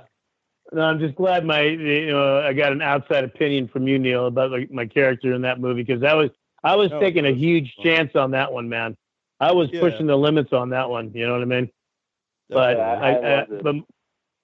my instincts were just telling me to go for it and go that route, and I was like, all right, So I'm glad it worked out. I'm glad it worked out. Yeah, and you could tell you're totally committed to the role, so it definitely really works then. Yeah, no leakages in it. Yeah, no holes in it. Yeah, it was funny because my wife Selena was doing the wardrobe, and I was like, hey, so how's Tony's wardrobe coming? Because, of course, I don't know if everybody out in the podcast world knows this, but, we don't see you until the night before we shoot, and then you're gone 2 days later. So we have, like, almost no time in, face-to-face to prepare for the role. That's right. That's right. So I know you and Selena were talking about wardrobe, and I had this idea of your character in mind. Like, it was very, like, kind of dynamic a character as you brought to the table. So when she said, "Oh yeah, he has his whole wardrobe picked out and he's really specific about it," I was like, "Hey, if he knows what he's doing, then that's great. Tell him to show up, and we'll have that stuff ready for him." And then you showed up, and it was a completely different character than I had envisioned, and probably about 100 times better. I was like, "This is amazing. I had never thought of this." Well, thanks, pal. Thanks. Yeah. That was a good time, man. That was a fun time. And I took it seriously. Cool. I took it seriously. Don't get me wrong, man. I did. But it was a fucking blast. Absolutely. Yeah. Yeah, it was a blast. Yeah. So I talked to the lead kid, the black kid, because he had to do one of the scenes, and he was really nervous that day. And I talked to him for a while, and try to calm him down and stuff, and try to chill him out a little bit because he was pretty nervous. But he did. Oh, yeah, he's okay. He was cool. He was really intense. Yeah, with that role. Yeah. Yeah. So, Paul, how can you find Ungovernable Force and Streets Run Red? Are you asking me that? Yeah. So people out there can how can they buy it or find it? Streets Run Red. Well, it's hopefully hitting festivals soon. We just submitted to several dozen festivals, several more to go once they open up. So once we start hearing back, we'll be letting people know on Facebook and on our website, ungovernablefilms.com. And I'm sure we'll be tweeting about it and all the other social media stuff that I have no idea how to use. But my cohorts. Neither do I. Neither do I, bro. There you go. So yeah, Facebook, Ungovernable Films, and then ungovernablefilms.com is what I'd recommend if you want to find out what's going on. Yeah, sure. Perfect. And Ungovernable Force is on DVD and Blu-ray, right? That is, yes. That's already out on VHS, DVD and Blu-ray. DVD and Blu-ray can be bought, on Amazon and through Brinkvision, the distributor. And then we sell the VHS tapes on our website for anyone that wants to buy those. And they're very limited edition, and we only have less than a dozen left, I think. No, I bet you that's a big seller right there, man. Oh, big time. On huge collection. Yeah, VHS. Yeah, exactly. Yeah, exactly. Yeah, so, cool. And then Honky Holocaust, on Blu-ray and everything, but and that's through Troma. Yeah. Cool. Well, thanks for calling in, Paul. And will you guys be working together in the future? Hopefully. I got my fingers crossed. Yeah, I'd be very surprised to wake up 50 years from now and find out we never worked to get together again. So I'm sure it'll happen. Yeah, we'll figure something out. Absolutely. Right. Beautiful, Paul. Great talking to you, pal. Likewise, my man. Good to hear from you, Tony. I love you, buddy. I love you, man. You too, man. Much love from Boston, Massachusetts. Yeah, I can't wait to see you guys again. Likewise. Neil, good to talk to you too, man. Yeah, of course. And I'll be seeing you soon. Absolutely. All right. Peace out, guys. See you, man. Bye. Good night. Okay, cool. Well, thanks, guys. I appreciate it. It was great. And we'll have to do it again sooner than 5 years. We'll have you back. Yeah, sooner than 5 years for sure. For sure. Yeah. I agree. All right. Yeah. I really appreciate you having me on. Yeah. I love having you on. It's always a good time. Yeah. Death House is on the March 2nd, and he mentioned the Ungovernable Film stuff, and you can find Tony Moran. Just search Tony Moran. I'm sure you can find you all over Facebook or wherever. Yeah, and Instagram, and it's Twitter. It's pretty easy. Pretty easy to find me. Very cool. Well, I appreciate you doing this. Well, no, I appreciate you asking me and having me on. I really do appreciate it. Thank you. Cool. Thanks, man. Have a good night. Thanks again. Okay. Have a good one. All right. Good night. Bye-bye. Bye.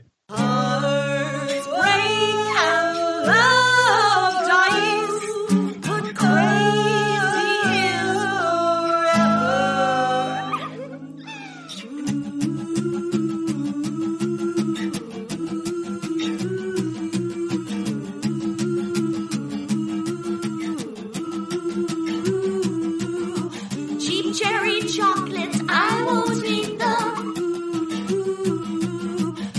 Sickly promises, boys never keep them. Teddy's trinkets like affection bought and sold. Boring, I want his love to strike terror into my soul. Stalk me, stalk me, stalk me. Shock me. Haunt me. Ow!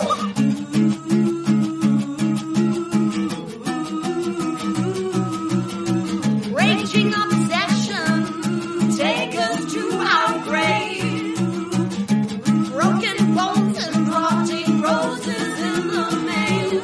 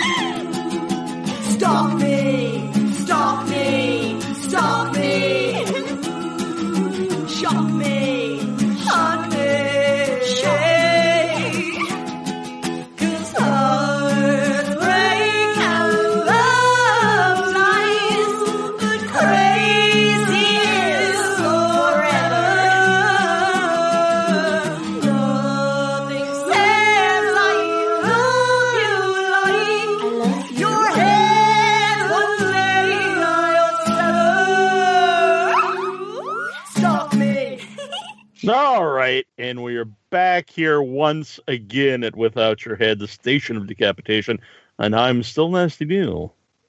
And I think I remain Terrible Troy. Want to thank everyone so far tonight. Patrick Barnitt was a really fun guest here on the show. I actually saw Coffin. I wanted to mention this. I really dug it, and it's got a lot of cool twists, so I don't want to give that away, but I've not seen Coffin 2, so I'm interested in that. Oh, cool. And huge thanks to Tony. Yeah, it was cool. And Tony Moran, always excellent on the show. Oh, yeah. Third time here. He's a real man's man. He's a good guy. Yep. And I'm looking forward to seeing him in Death House. Oh, yeah, me too. Mm-hmm. I'm hoping we can get to that movie somewhere. Yeah. Yeah, I know it's coming to Netflix in April, but I would like to see it on the big screen if possible. Yeah. I wonder, though, it might be one of those that after it goes to Netflix, maybe then it'll have a resurgence or something. Yeah, I've been noticing that with movies lately. Sometimes they come back around, which is kind of nice. Mm-hmm. Yeah, actually, at the AMC Lowell's here in Boston, I saw yesterday they were showing, it was like a 2-day event. They're showing all the movies that were up for Best Film this year. That's awesome. Yeah, That's really, I wish I would have known earlier. I might have just went up and watched them all. Yeah, done a big marathon. Yeah, it'd been fun. I did see a sneak preview, an advanced screening of Annihilation, and I'll just say the ads really make it seem like a different movie than it is. The ads are really heavy on the monsters, and there really are no monsters in the movie. There are two creatures. I don't want to give away most of the, too much of the movie. Right. And it's not really a big part of the film. The one's, in a few scenes. The other one's really in just one scene. And so if you go in thinking you're watching a monster movie, that's not what you're getting. It's more of a thought-provoking science fiction film, which is totally fine. But I was in the mind frame that I was seeing a monster movie. So I would like to give it another shot, But I will say I really like the story, and everyone in it's great. It looks amazing, but it is it was kind of, honestly, it was kind of dull. It's very long and kind of dull. But if I would have known going in what kind of movie it is, I might have liked it better. Yeah.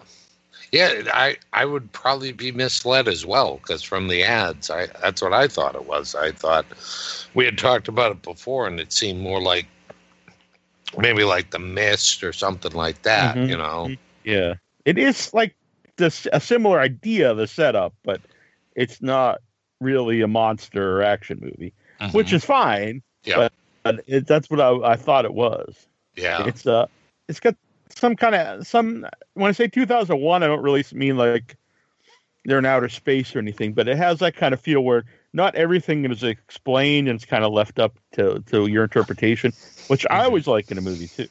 Yep. So I think it's worth seeing, but go in knowing what the movie is. If you like a more science fiction that isn't about action. Though when I say that, some of the action scenes in it, especially near the end, I don't want to give away the movie. It's kind of how I felt about what was that alien movie, Prometheus? Because you meet like this being, and instead of doing something cool, it's just kind of like they start punching. Oh no! And to me, that's always kind of a big letdown. Yeah, that's not what I'm looking forward to, I'm afraid. Yeah, so it's kind of. I would like to see it again to give it a real good review, but I can't say I was in love with it. But I definitely didn't hate it either. Okay. That's a good thing, but I don't know. I don't know. That one sounds more... I think I'd be more on the negative side. Yeah. So we're going to review here Mad Monster... Party Experience, but real quick, one other one to know, go to facebook.com/group/withoutyourheadhorror and join in on the fun. During the live shows, you can, post comments and questions, and all week long, you can post news and read all the news and interact with everybody. And a big thanks to Jujubee, who is our new moderator on the group, and she's been posting a lot of cool links and stuff. So come on, read some news. And I know you can go to the websites and read them, but it's fun to interact with everybody in the group. Oh, yeah, I think we have a lot of, like, good people there. Everybody's got a pretty good sense of humor and a lot of diverse, people. I mean, not everybody likes the same stuff, and that's always nice to see. You know, you get some people, like, going in for the more slash or gore stuff, and then, some people going in for more of, like, the mental stuff, and, just all kinds of good people. Yeah. It's a lot of fun. Come on in. Definitely. So I do want to mention real quick before we get to Mad Monster 2 is she posted a thing about Netflix's latest addictive drama is the Frankenstein Chronicles. And I've not seen an episode. We can't really talk about it yet. But I know our mom loves the show. She's binge watching it. She watched her first season in like a day or two. Did she? She watched all 6 episodes? I'm only 2 episodes in. Oh, you have started watching. Oh, yes. So far, they haven't killed Sean Bean, which is good. 2 episodes. Someone had asked if he died in the first episode. Maybe the end of the first season. I mean, I think there's 6 shows each. So far, I love it. I'm a sucker for, I don't know, any like period thing that has like London is just this muddy, nasty, ugly place. Yeah. And they definitely have London as this muddy, nasty, ugly place with a lot of ugly, dirty people. And it's really not about Frankenstein, right? Well, it's kind of cool. I don't think I'm giving much away because you probably see this just in the trailer. That Frankenstein is the doctor, right? Doctor. Well, it's not even that. It's the book. Oh, wow. So they find, I'll just kind of give you a brief thing on the first episode because you find this thing right away. Sean Bean's a cop and he's working like the Thames. So he's like kind of a river police basically. And so while they're doing like a sting thing on smugglers, they find this body that washed ashore, and it's like this little girl, but she's all deformed, and she's dead because she was floating around in the Thames for however long. And then as he like examines the body, she grabs him, and you don't really know if it's just like his mind playing tricks on him or it really did. And then when they bring it in and have it examined, it's actually 7 kids all sewn together. And oh, wow. So the government thinks it's like somebody doing like a publicity stunt, trying to be against this new law they're trying to pass about,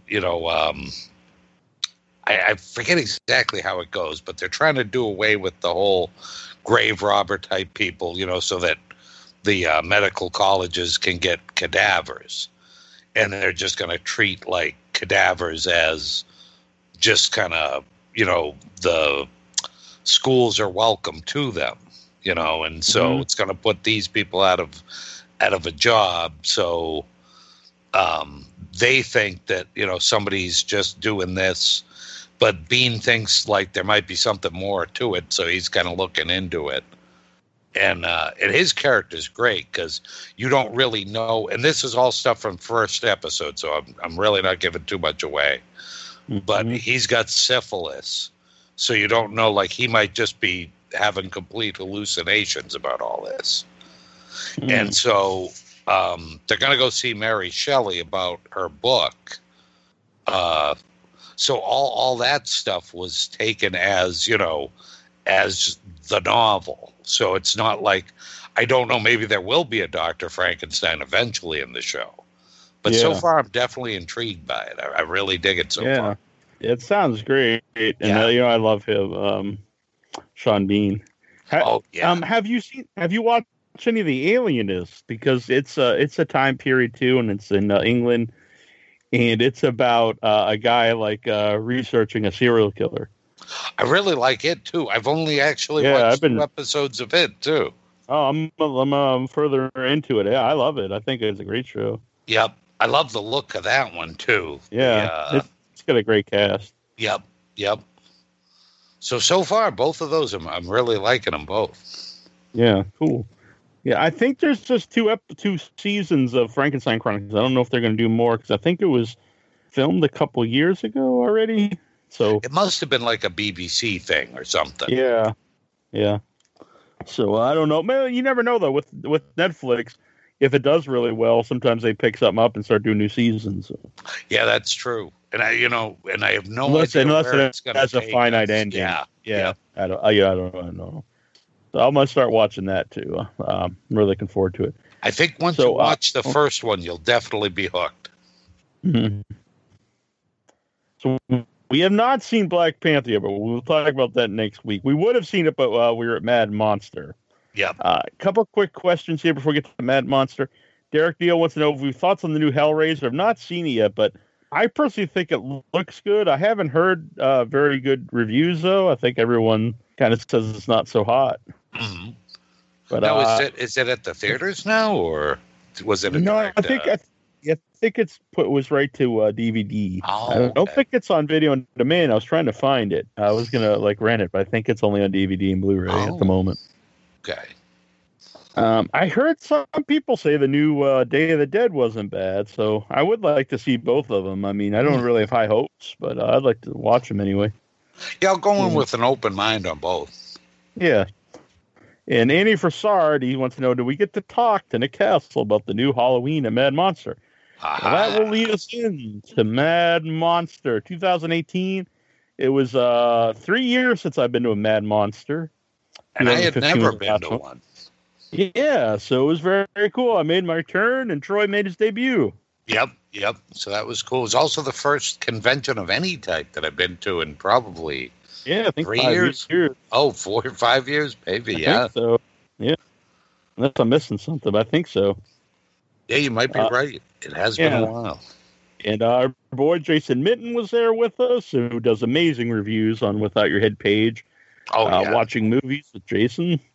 And he has his own Twitter account now and Instagram, so look for the Headless Critic and add him and follow him. He's a good man. Oh, definitely. And he'll guide you on your way if you're looking for like a good movie to see or a good one to avoid. He's usually the voice of reason with movies. Mm-hmm. And President Clinton from our sister show, In Your Head, the wrestling show, made the scene. So it was very cool, all four of us being at a Mad Monster. Oh, that was awesome. And I hadn't seen him in probably 5 years. Yeah. So it was we had an excellent time. Just Mad Monster is such a good convention because they have great guests, awesome vendors. I myself got a bunch of stuff, and the place was packed. It was jamming. Oh, it was just the way that I think if you were gonna run a horror convention, their setup was probably the best way to do it. Because there were no overlap in vendors. So it wasn't like everybody had T-shirts or everybody had a certain thing. There was such a diversity in all the, and all the stuff they had to sell. And that was so nice to see. Definitely. And we didn't get to the panels, but the panels that they had were great lineups. And I heard, all great things about them. And if you ever go to a Mad Monster panel, Levi Tinker is the host, and he also runs the Chinese theater in Hollywood. And he's just a great host for those type of events. Seemed like a super good guy too. Yeah, he's a really nice guy. Really did seem like a nice guy. Yeah, and this is the friendliest I've ever seen Eben, and I think it's he became vegan recently. And he does seem much more pleasant. Not that he was a mean guy, but he used to look very angry. But he seemed to be in a good mood. He's always been nice to me. Yeah, yep. Yeah, he seemed happy. Everything seemed to go well. Yeah, and there were some crazy things like the power went out at the hotel. Yes. Mm-hmm. So it was a recipe of things that could have gone bad, but everything seemed to work out. Yeah, and his wife Jenny was is there. It's always very pleasant. She's always very cool. Joe Moe is his partner, and he's a great guy. Mm-hmm. He was very happy to see I had a Monster shirt on. He gave me a big hug. And so yeah, so everything. And you know what? I'm not a big like VIP party guy, but I've been to them at other conventions, and they're usually very sad. It's like you go in there, and it's like two like lonely dudes like dancing by themselves and saying like really weird lines to women. Yep. I remember it was with Annabelle at one of the conventions, and this guy came up and asked what her name was. She was like Annabelle Lecter, and he's like, "Yeah, it tastes like beef jerky," and it was just like very awkward and bizarre. So, yeah, that's a different line. Yeah, so we just left and we went and ordered a pizza and ate it up in the lobby. And then headed out the same convention. I remember it was being very lame, and we went and played Uno in the lobby with Cat Weird and Dana. But this VIP party is packed. It was a tent, and there was like people standing outside looking in. It was just like, I mean, if that's your deal, you would have had a great time because the place. Oh my God, yeah. Yep, and everybody seemed to be having a blast. Yeah. So that was real good to see. Lance Hendrickson, great guy, got a great picture. Too bad we didn't get a video with him, but when we went to get the video, he had I think he had left or was doing something else. But he did take an awesome picture wearing the Without Your Head sunglasses. Oh my God, yeah. What a cool guy. I love me some Lance. Mm-hmm. And I like that he took credit for creating Without Your Head. Hell yeah. Even though he's on it, like after we were doing the show for years, but I dig it. He's taking it. And he laughed about it, so I'm not saying he's got like this. Oh yeah, and yep. It was very amusing. He just had great stories all weekend. He was one of those guys that I just kind of gravitated towards, and just he would just talk all morning. We'd have cigarettes, and he'd just talk with a group of people, and we just all listened to him. That gravelly, cool voice. Mm-hmm. Yeah. So. Yeah, and you saw more than I did because you were out with him smoking a lot. Yep. It was always that morning tradition, It always seems like there's always that one cool guy, John Dugan sometimes, and at the wrestling cons, it would be like Harley Race would be out there, and you could listen to him just telling stories in the morning. Always a lot of fun. Mm-hmm. Not telling the kids to start smoking, but this is, right. If you happen to be a smoker, yeah, there are good times to be had. Mm-hmm. And wow, great food in Charlotte. We ate very well. We went to two great barbecue places. Oh yeah, the first one was what the City Barbecue. City Barbecue. And that was, I think, our cab driver or our Uber driver. Yeah. That was awesome. And we had so much food. I was glad I was starving because at least I could try everything. Oh, yeah. Yep. Because they just gave us a mountain of barbecue, and it was fantastic. Everything was so good. And even gave us stuff to bring home, like, like a bag of goodies that included rub and a pretty big size, thing of rub. Yep. Yeah, they couldn't have been any nicer at that joint. No, definitely not. So that was great. Queen City Barbecue was also really good. Yep. I probably like City Barbecue better, but I still liked it. Yeah. Yep. Same here. I was just bad Daddy Burger. Oh my God, the craziest, yummiest burger experience I think was that place. Yeah. I wish these places were closer, but. That's one we'll have to go back to because I'd like to try some of the other things. But I would like to try the one Troy got with the fried cheese on it. Oh, fried mozzarella. So Neil had showed us like the photo of the place and this giant, crazy looking burger with what we thought were like chicken tenders on top of the burger. Mm-hmm. So it was like this giant, 12-ounce patty or 10-ounce patty. 10 ounce. Yeah, and then with these like chicken tender looking things. And then when we got there and looked at the menu, they were in fact buttermilk battered fried bacon. And everyone, and everyone in the who saw the picture thought it was like chicken strips. Yeah, yep, that's what they looked like. And oh my God, that bacon lived up to its billing. Believe the hype. Mm-hmm. It was just crazy. And then on mine, I had fried mozzarella, which was like on a disc, so it was the size of my patty. And just, it was insane. Insanely good. So definitely go there when in Charlotte. And then we hit that breakfast place a few times. We hit a few other little places here and there. And then we took Neil out for his birthday. We were joined by... I'm sorry. I'm jumping the gun. I just want to mention we also went to an awesome wing place.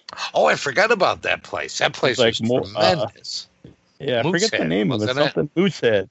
Yeah, we got 50 wings and all these different sauces. And some of them were dry rub and some were sauces. And sometimes places, especially lately, I think they just go for heat and not flavor. But this place... they were just fantastic. Oh, each one just as good as the others. And the ones with the dry rub were so smoky and full of flavor. And then the sauced ones weren't like just drenched in sauce. It was just enough of like a covering to just make them perfect. And then the waitress was so nice. She even gave us a sample of, it was some kind of Carolina pepper sauce. That was like exclusive to there. Yeah, the Carolina Reaper, which I was in love with. I thought that was just the greatest, smokiest, hottest pepper. It packed the heat, but it also had like a real depth of flavor to it. Yeah, that place was awesome. Good drinks too. Good drinks. Oh, and inexpensive drinks too. Yeah, $5 specials. Yep. So that's right up my alley. Yep. So so then it was we went out for my birthday, even though it was Monday, but it was our last day there. And big thanks to Jason, just great gifts too. He brought all of us. That was awesome. Me, Troy, and Clinton, but each had a bottle of bourbon.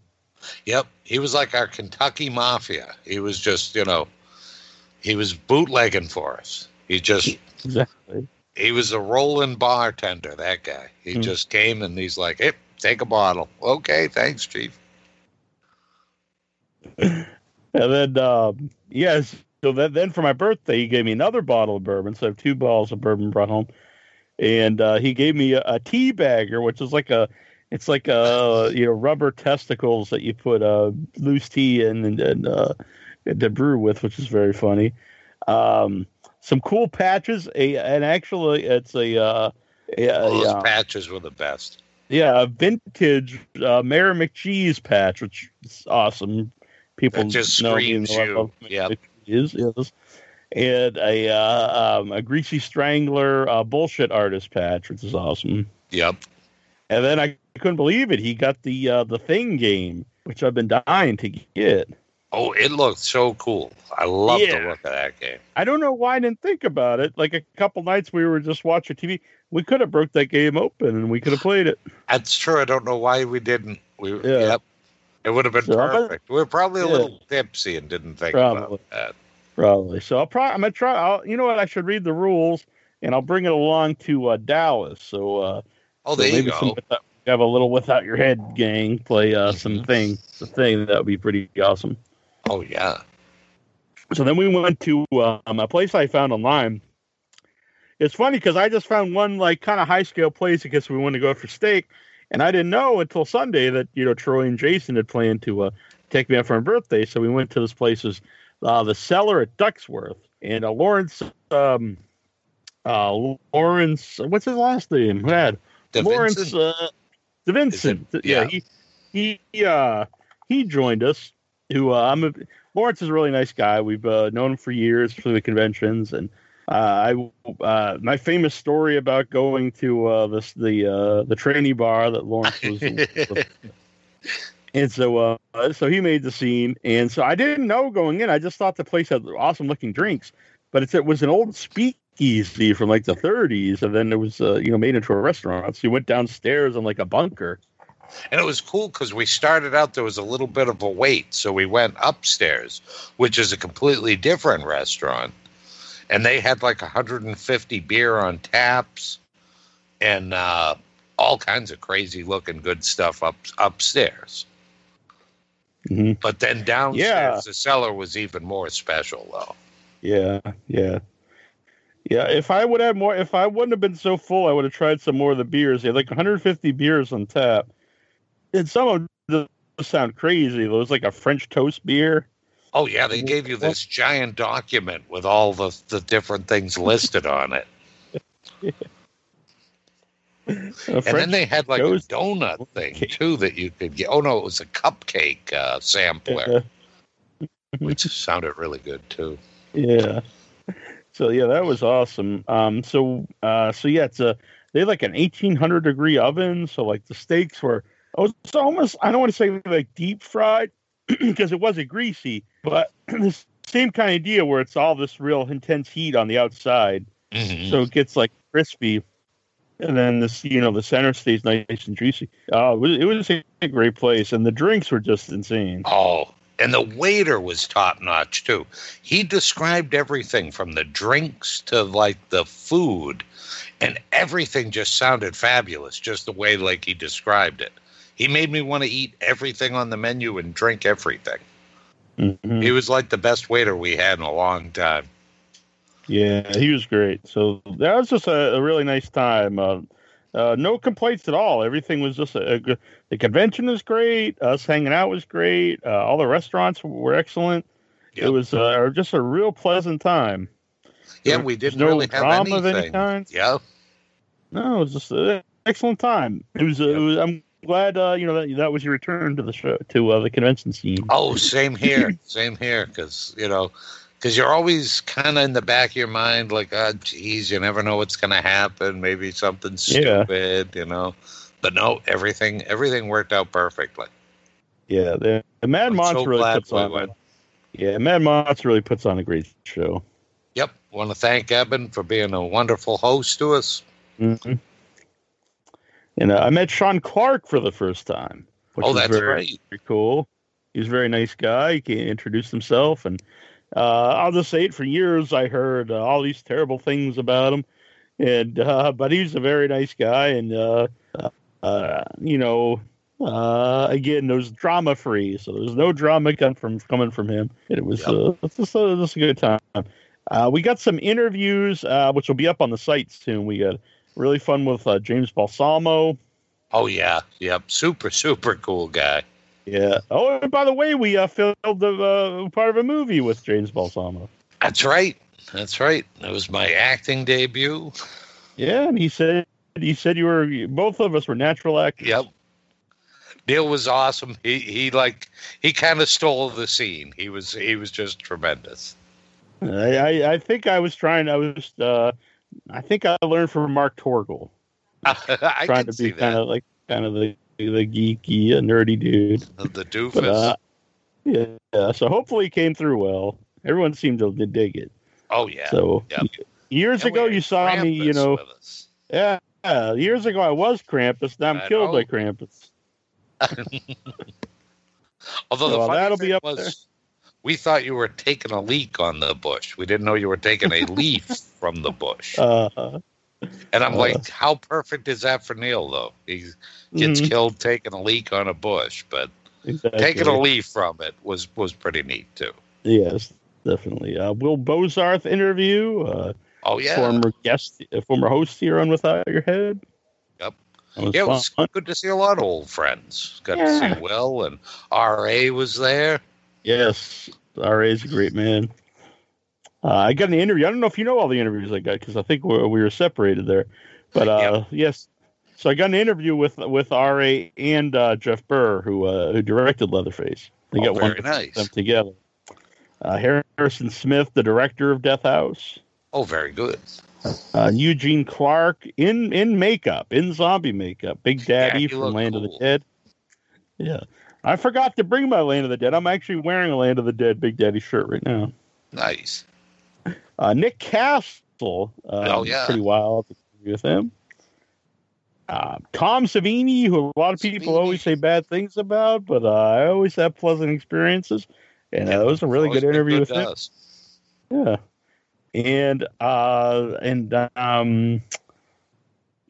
there's one more here. Oh, Jeanette Goldstein from Near Dark and from Aliens. Oh, nice. Yep. That was sweet. That was a great interview. So yeah, we hope everyone's looking forward on like Aliens Row. Yeah, everyone was aliens except us. Yep. Should have just said we were. That's true. And like, yeah, I was the face hugger, and I was an egg. Yep. I was the little girl. Yep, we've grown up since then.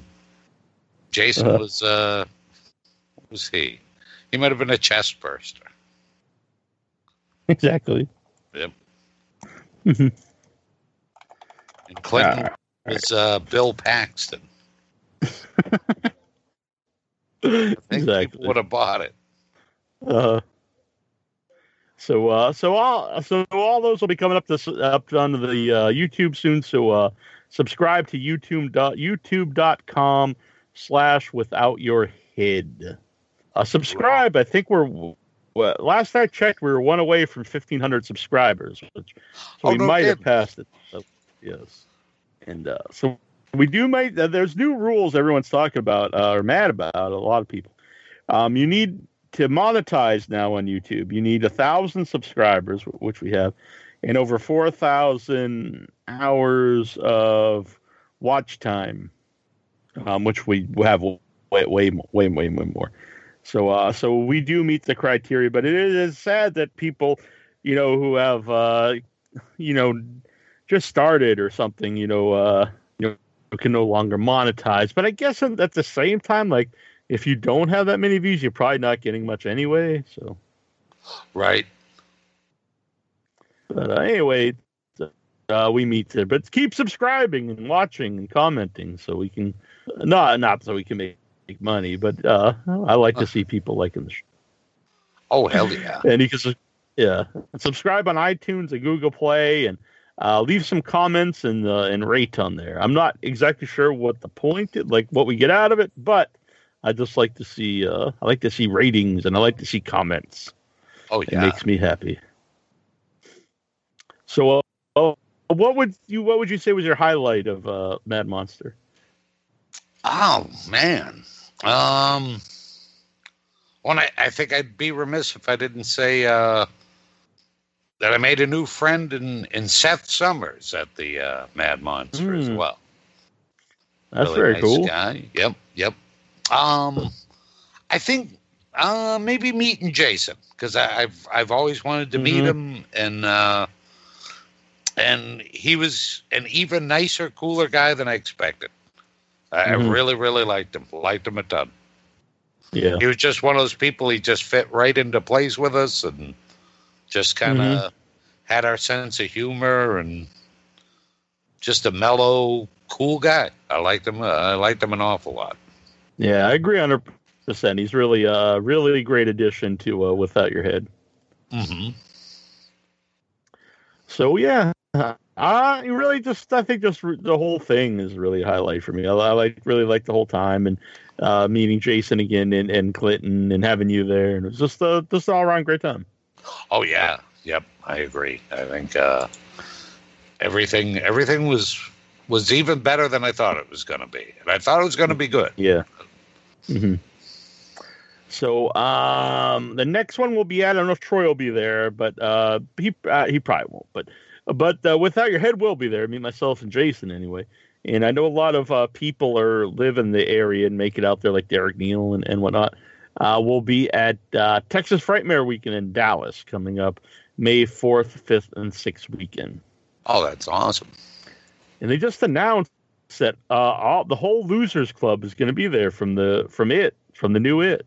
Oh, nice. All the kids. Oh, that's all 6 of them. Yeah. Wow, that's awesome. I wonder if maybe we'll try to get one on the show. That'd be pretty fun. Oh, I think so. Yeah, and also two guests from the original last house on the left, Mark Scheffler and Jeremy Rain will be there. Oh, really? Yeah. And so I know already. Sorry. Oh, I'm sorry. May 4th. May 4th May through 4th. the 6th. Okay. Yeah. Good. And also there's a ton of people, but Rod Perlman's going to be there. Oh, cool. That's awesome. And all the Cenobite, Simon Bamford, Nicholas Vince, Barbie Wilde, and Doug Bradley. Ooh. Wow, they're already pretty loaded, and they still got months to go. Yeah, Clive Barker will be there. I mean, that's a huge guest. He doesn't do many conventions. Kane Hodder. Mm-hmm. Oh, wow. Tobin Bell will be there. Jeez, wow. Soft films. So, yeah, that's a loaded lineup already. Oh, yeah. 6 Jason actors in costume. Steve Dash, Ted White, Tom Morga, C.J. Graham, Kane Hodder, and Ken Kersinger. No kidding. That sounds pretty awesome, too. Yeah. So, if you guys can make it, that's going to be a big one. Oh, yeah. Oh, that sounds mad cool. Yeah. All right. Well, the only other thing I wanted to add, Neil, was this weekend, a show that I think now you're all caught up on. So, the return of Ash versus Evil Dead. Oh, this Sunday. Really? Yeah. Huh. It's also the return, I believe, of The Walking Dead. Oh, okay. Oh, good. So, some cool horror stuff for the weekend? Yeah. I saw people up in arms that Maggie's leaving the show. Oh, really? I guess they're saying this is her last year. Oh. But I have to say, I don't really care. I'm totally fine with that. Mm-hmm. Yep. I don't really see her fake Southern accent. I'm totally fine. Yep. That's okay. Also, I forget this. Venus DeVilo. Big thanks for Music of the Month here, and Without Your Head. I hope everyone is digging that. Oh yeah, yep. I had forgotten about that as well. Because this will be the last week, so thank you for being on here. I'll have to find one before next week here. Oh yeah, that brings us into a new month, huh? Yeah. I don't know who we'll have next week. I believe we'll have someone from Death House or Hell's Kitty or both. So stay tuned. But coming up, I did talk to them. We talked to them at the convention. They were extremely nice, and they were super cool to all their fans, the Soska twins. And I talked to them about Human Centipede films, and one of them really dislikes Part 3. They both love 1 and 2. One of them really dislikes 3, and the other one likes it. So it's I think maybe we'll have a nice discussion on the show here about Human Centipede and also their new film Rabid. So I'm not sure when that'll be, but I've already talked to them. It's all set up, and they're going to come on the show when right before Rabid's released. Oh, that should be fun, then. Yeah. Is Rabid a remake of the old Rabid movie? Yeah, God, I remember that at the drive-in a million years ago. Yeah, it's remakes. So that'll be interesting because it's, a cult classic. Yeah, I don't think it's a very good movie, though. But well, maybe you like the remake better. Yeah, it might be. It might be one of the few that... Yeah. That happens sometimes, though. Yep. Yes, indeed. All right. Well, this is Nasty Neil. And this is Terrible Troy. And this is Without Your Head.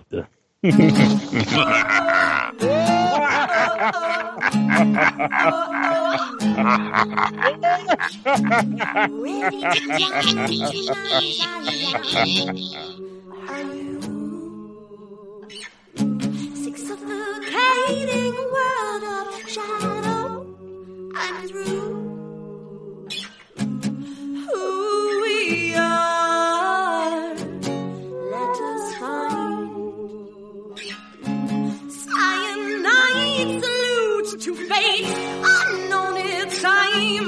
Let us see the light. Morning after the bright before. The call of shame, the valley of fear. No more.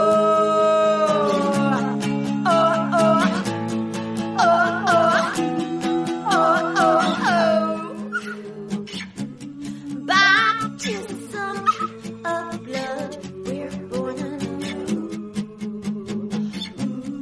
Hand in hand, claw and carve the life we choose. Strange, wary this path may be. Never again to nothing. Will it lead? Can you see the light? Morning after the bright before. The crawl of shame, the valley of fear. No more. Morning after the bright before.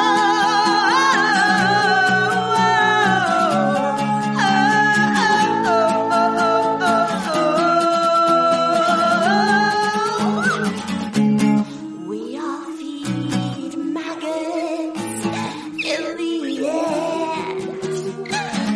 Do you want them to choke on the husk of a coward